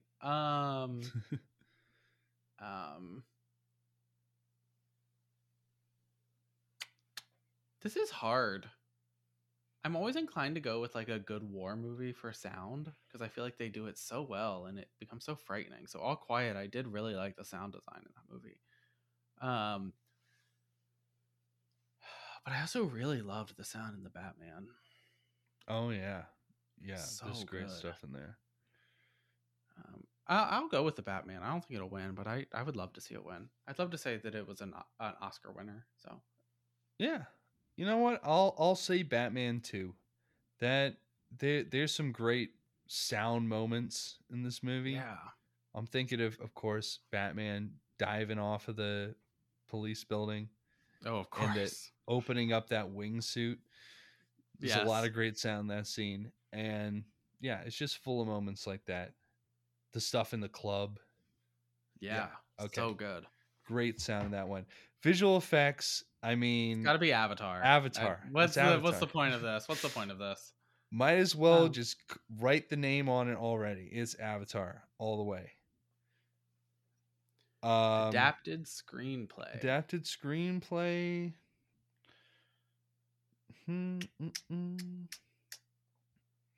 You know, okay, thinking about it specifically from a screenplay perspective, I think All Quiet should be counted out. Come on. Yeah, arguably that's like the weakest part of it, that they didn't adapt the novel. Like a lot of people have complained about the way that they adapted the novel to cut out some of the more salient bits. Women Talking was like adapted for the wrong medium. No offense, but it's like very strange. It should have been a play. I think it's got to be Glass Onion by like kind of process of elimination here. So, because I think Living has some real problems with its screenplay. So I can't go with that one. I don't really like an adapted screenplay that's just based on a previous. Me neither. I hate it. I hate that. But like, I don't like any of these other options either. Yeah, this is not a great category. I'm gonna say Women Talking just because I liked the screenplay the most, probably. And I mean, I haven't read the book. I don't know if it's a great adaptation of that, but I thought it fit the film well enough. I don't know. This is not fair. A great That's category. fair. I think that's a. If I weren't thinking Glass Onion, I just think Glass Onion is such a better screenplay than Women Talking. Yeah. I think it's hard for me to like justify in a category where they're up against one another. True. But Yeah. I do think if Women Talking would be my second pick, and also if we're trying to exclude things that are adaptations just because they're sequels, then you know, definitely Women Talking. Right. Okay. Yeah. And best original screenplay.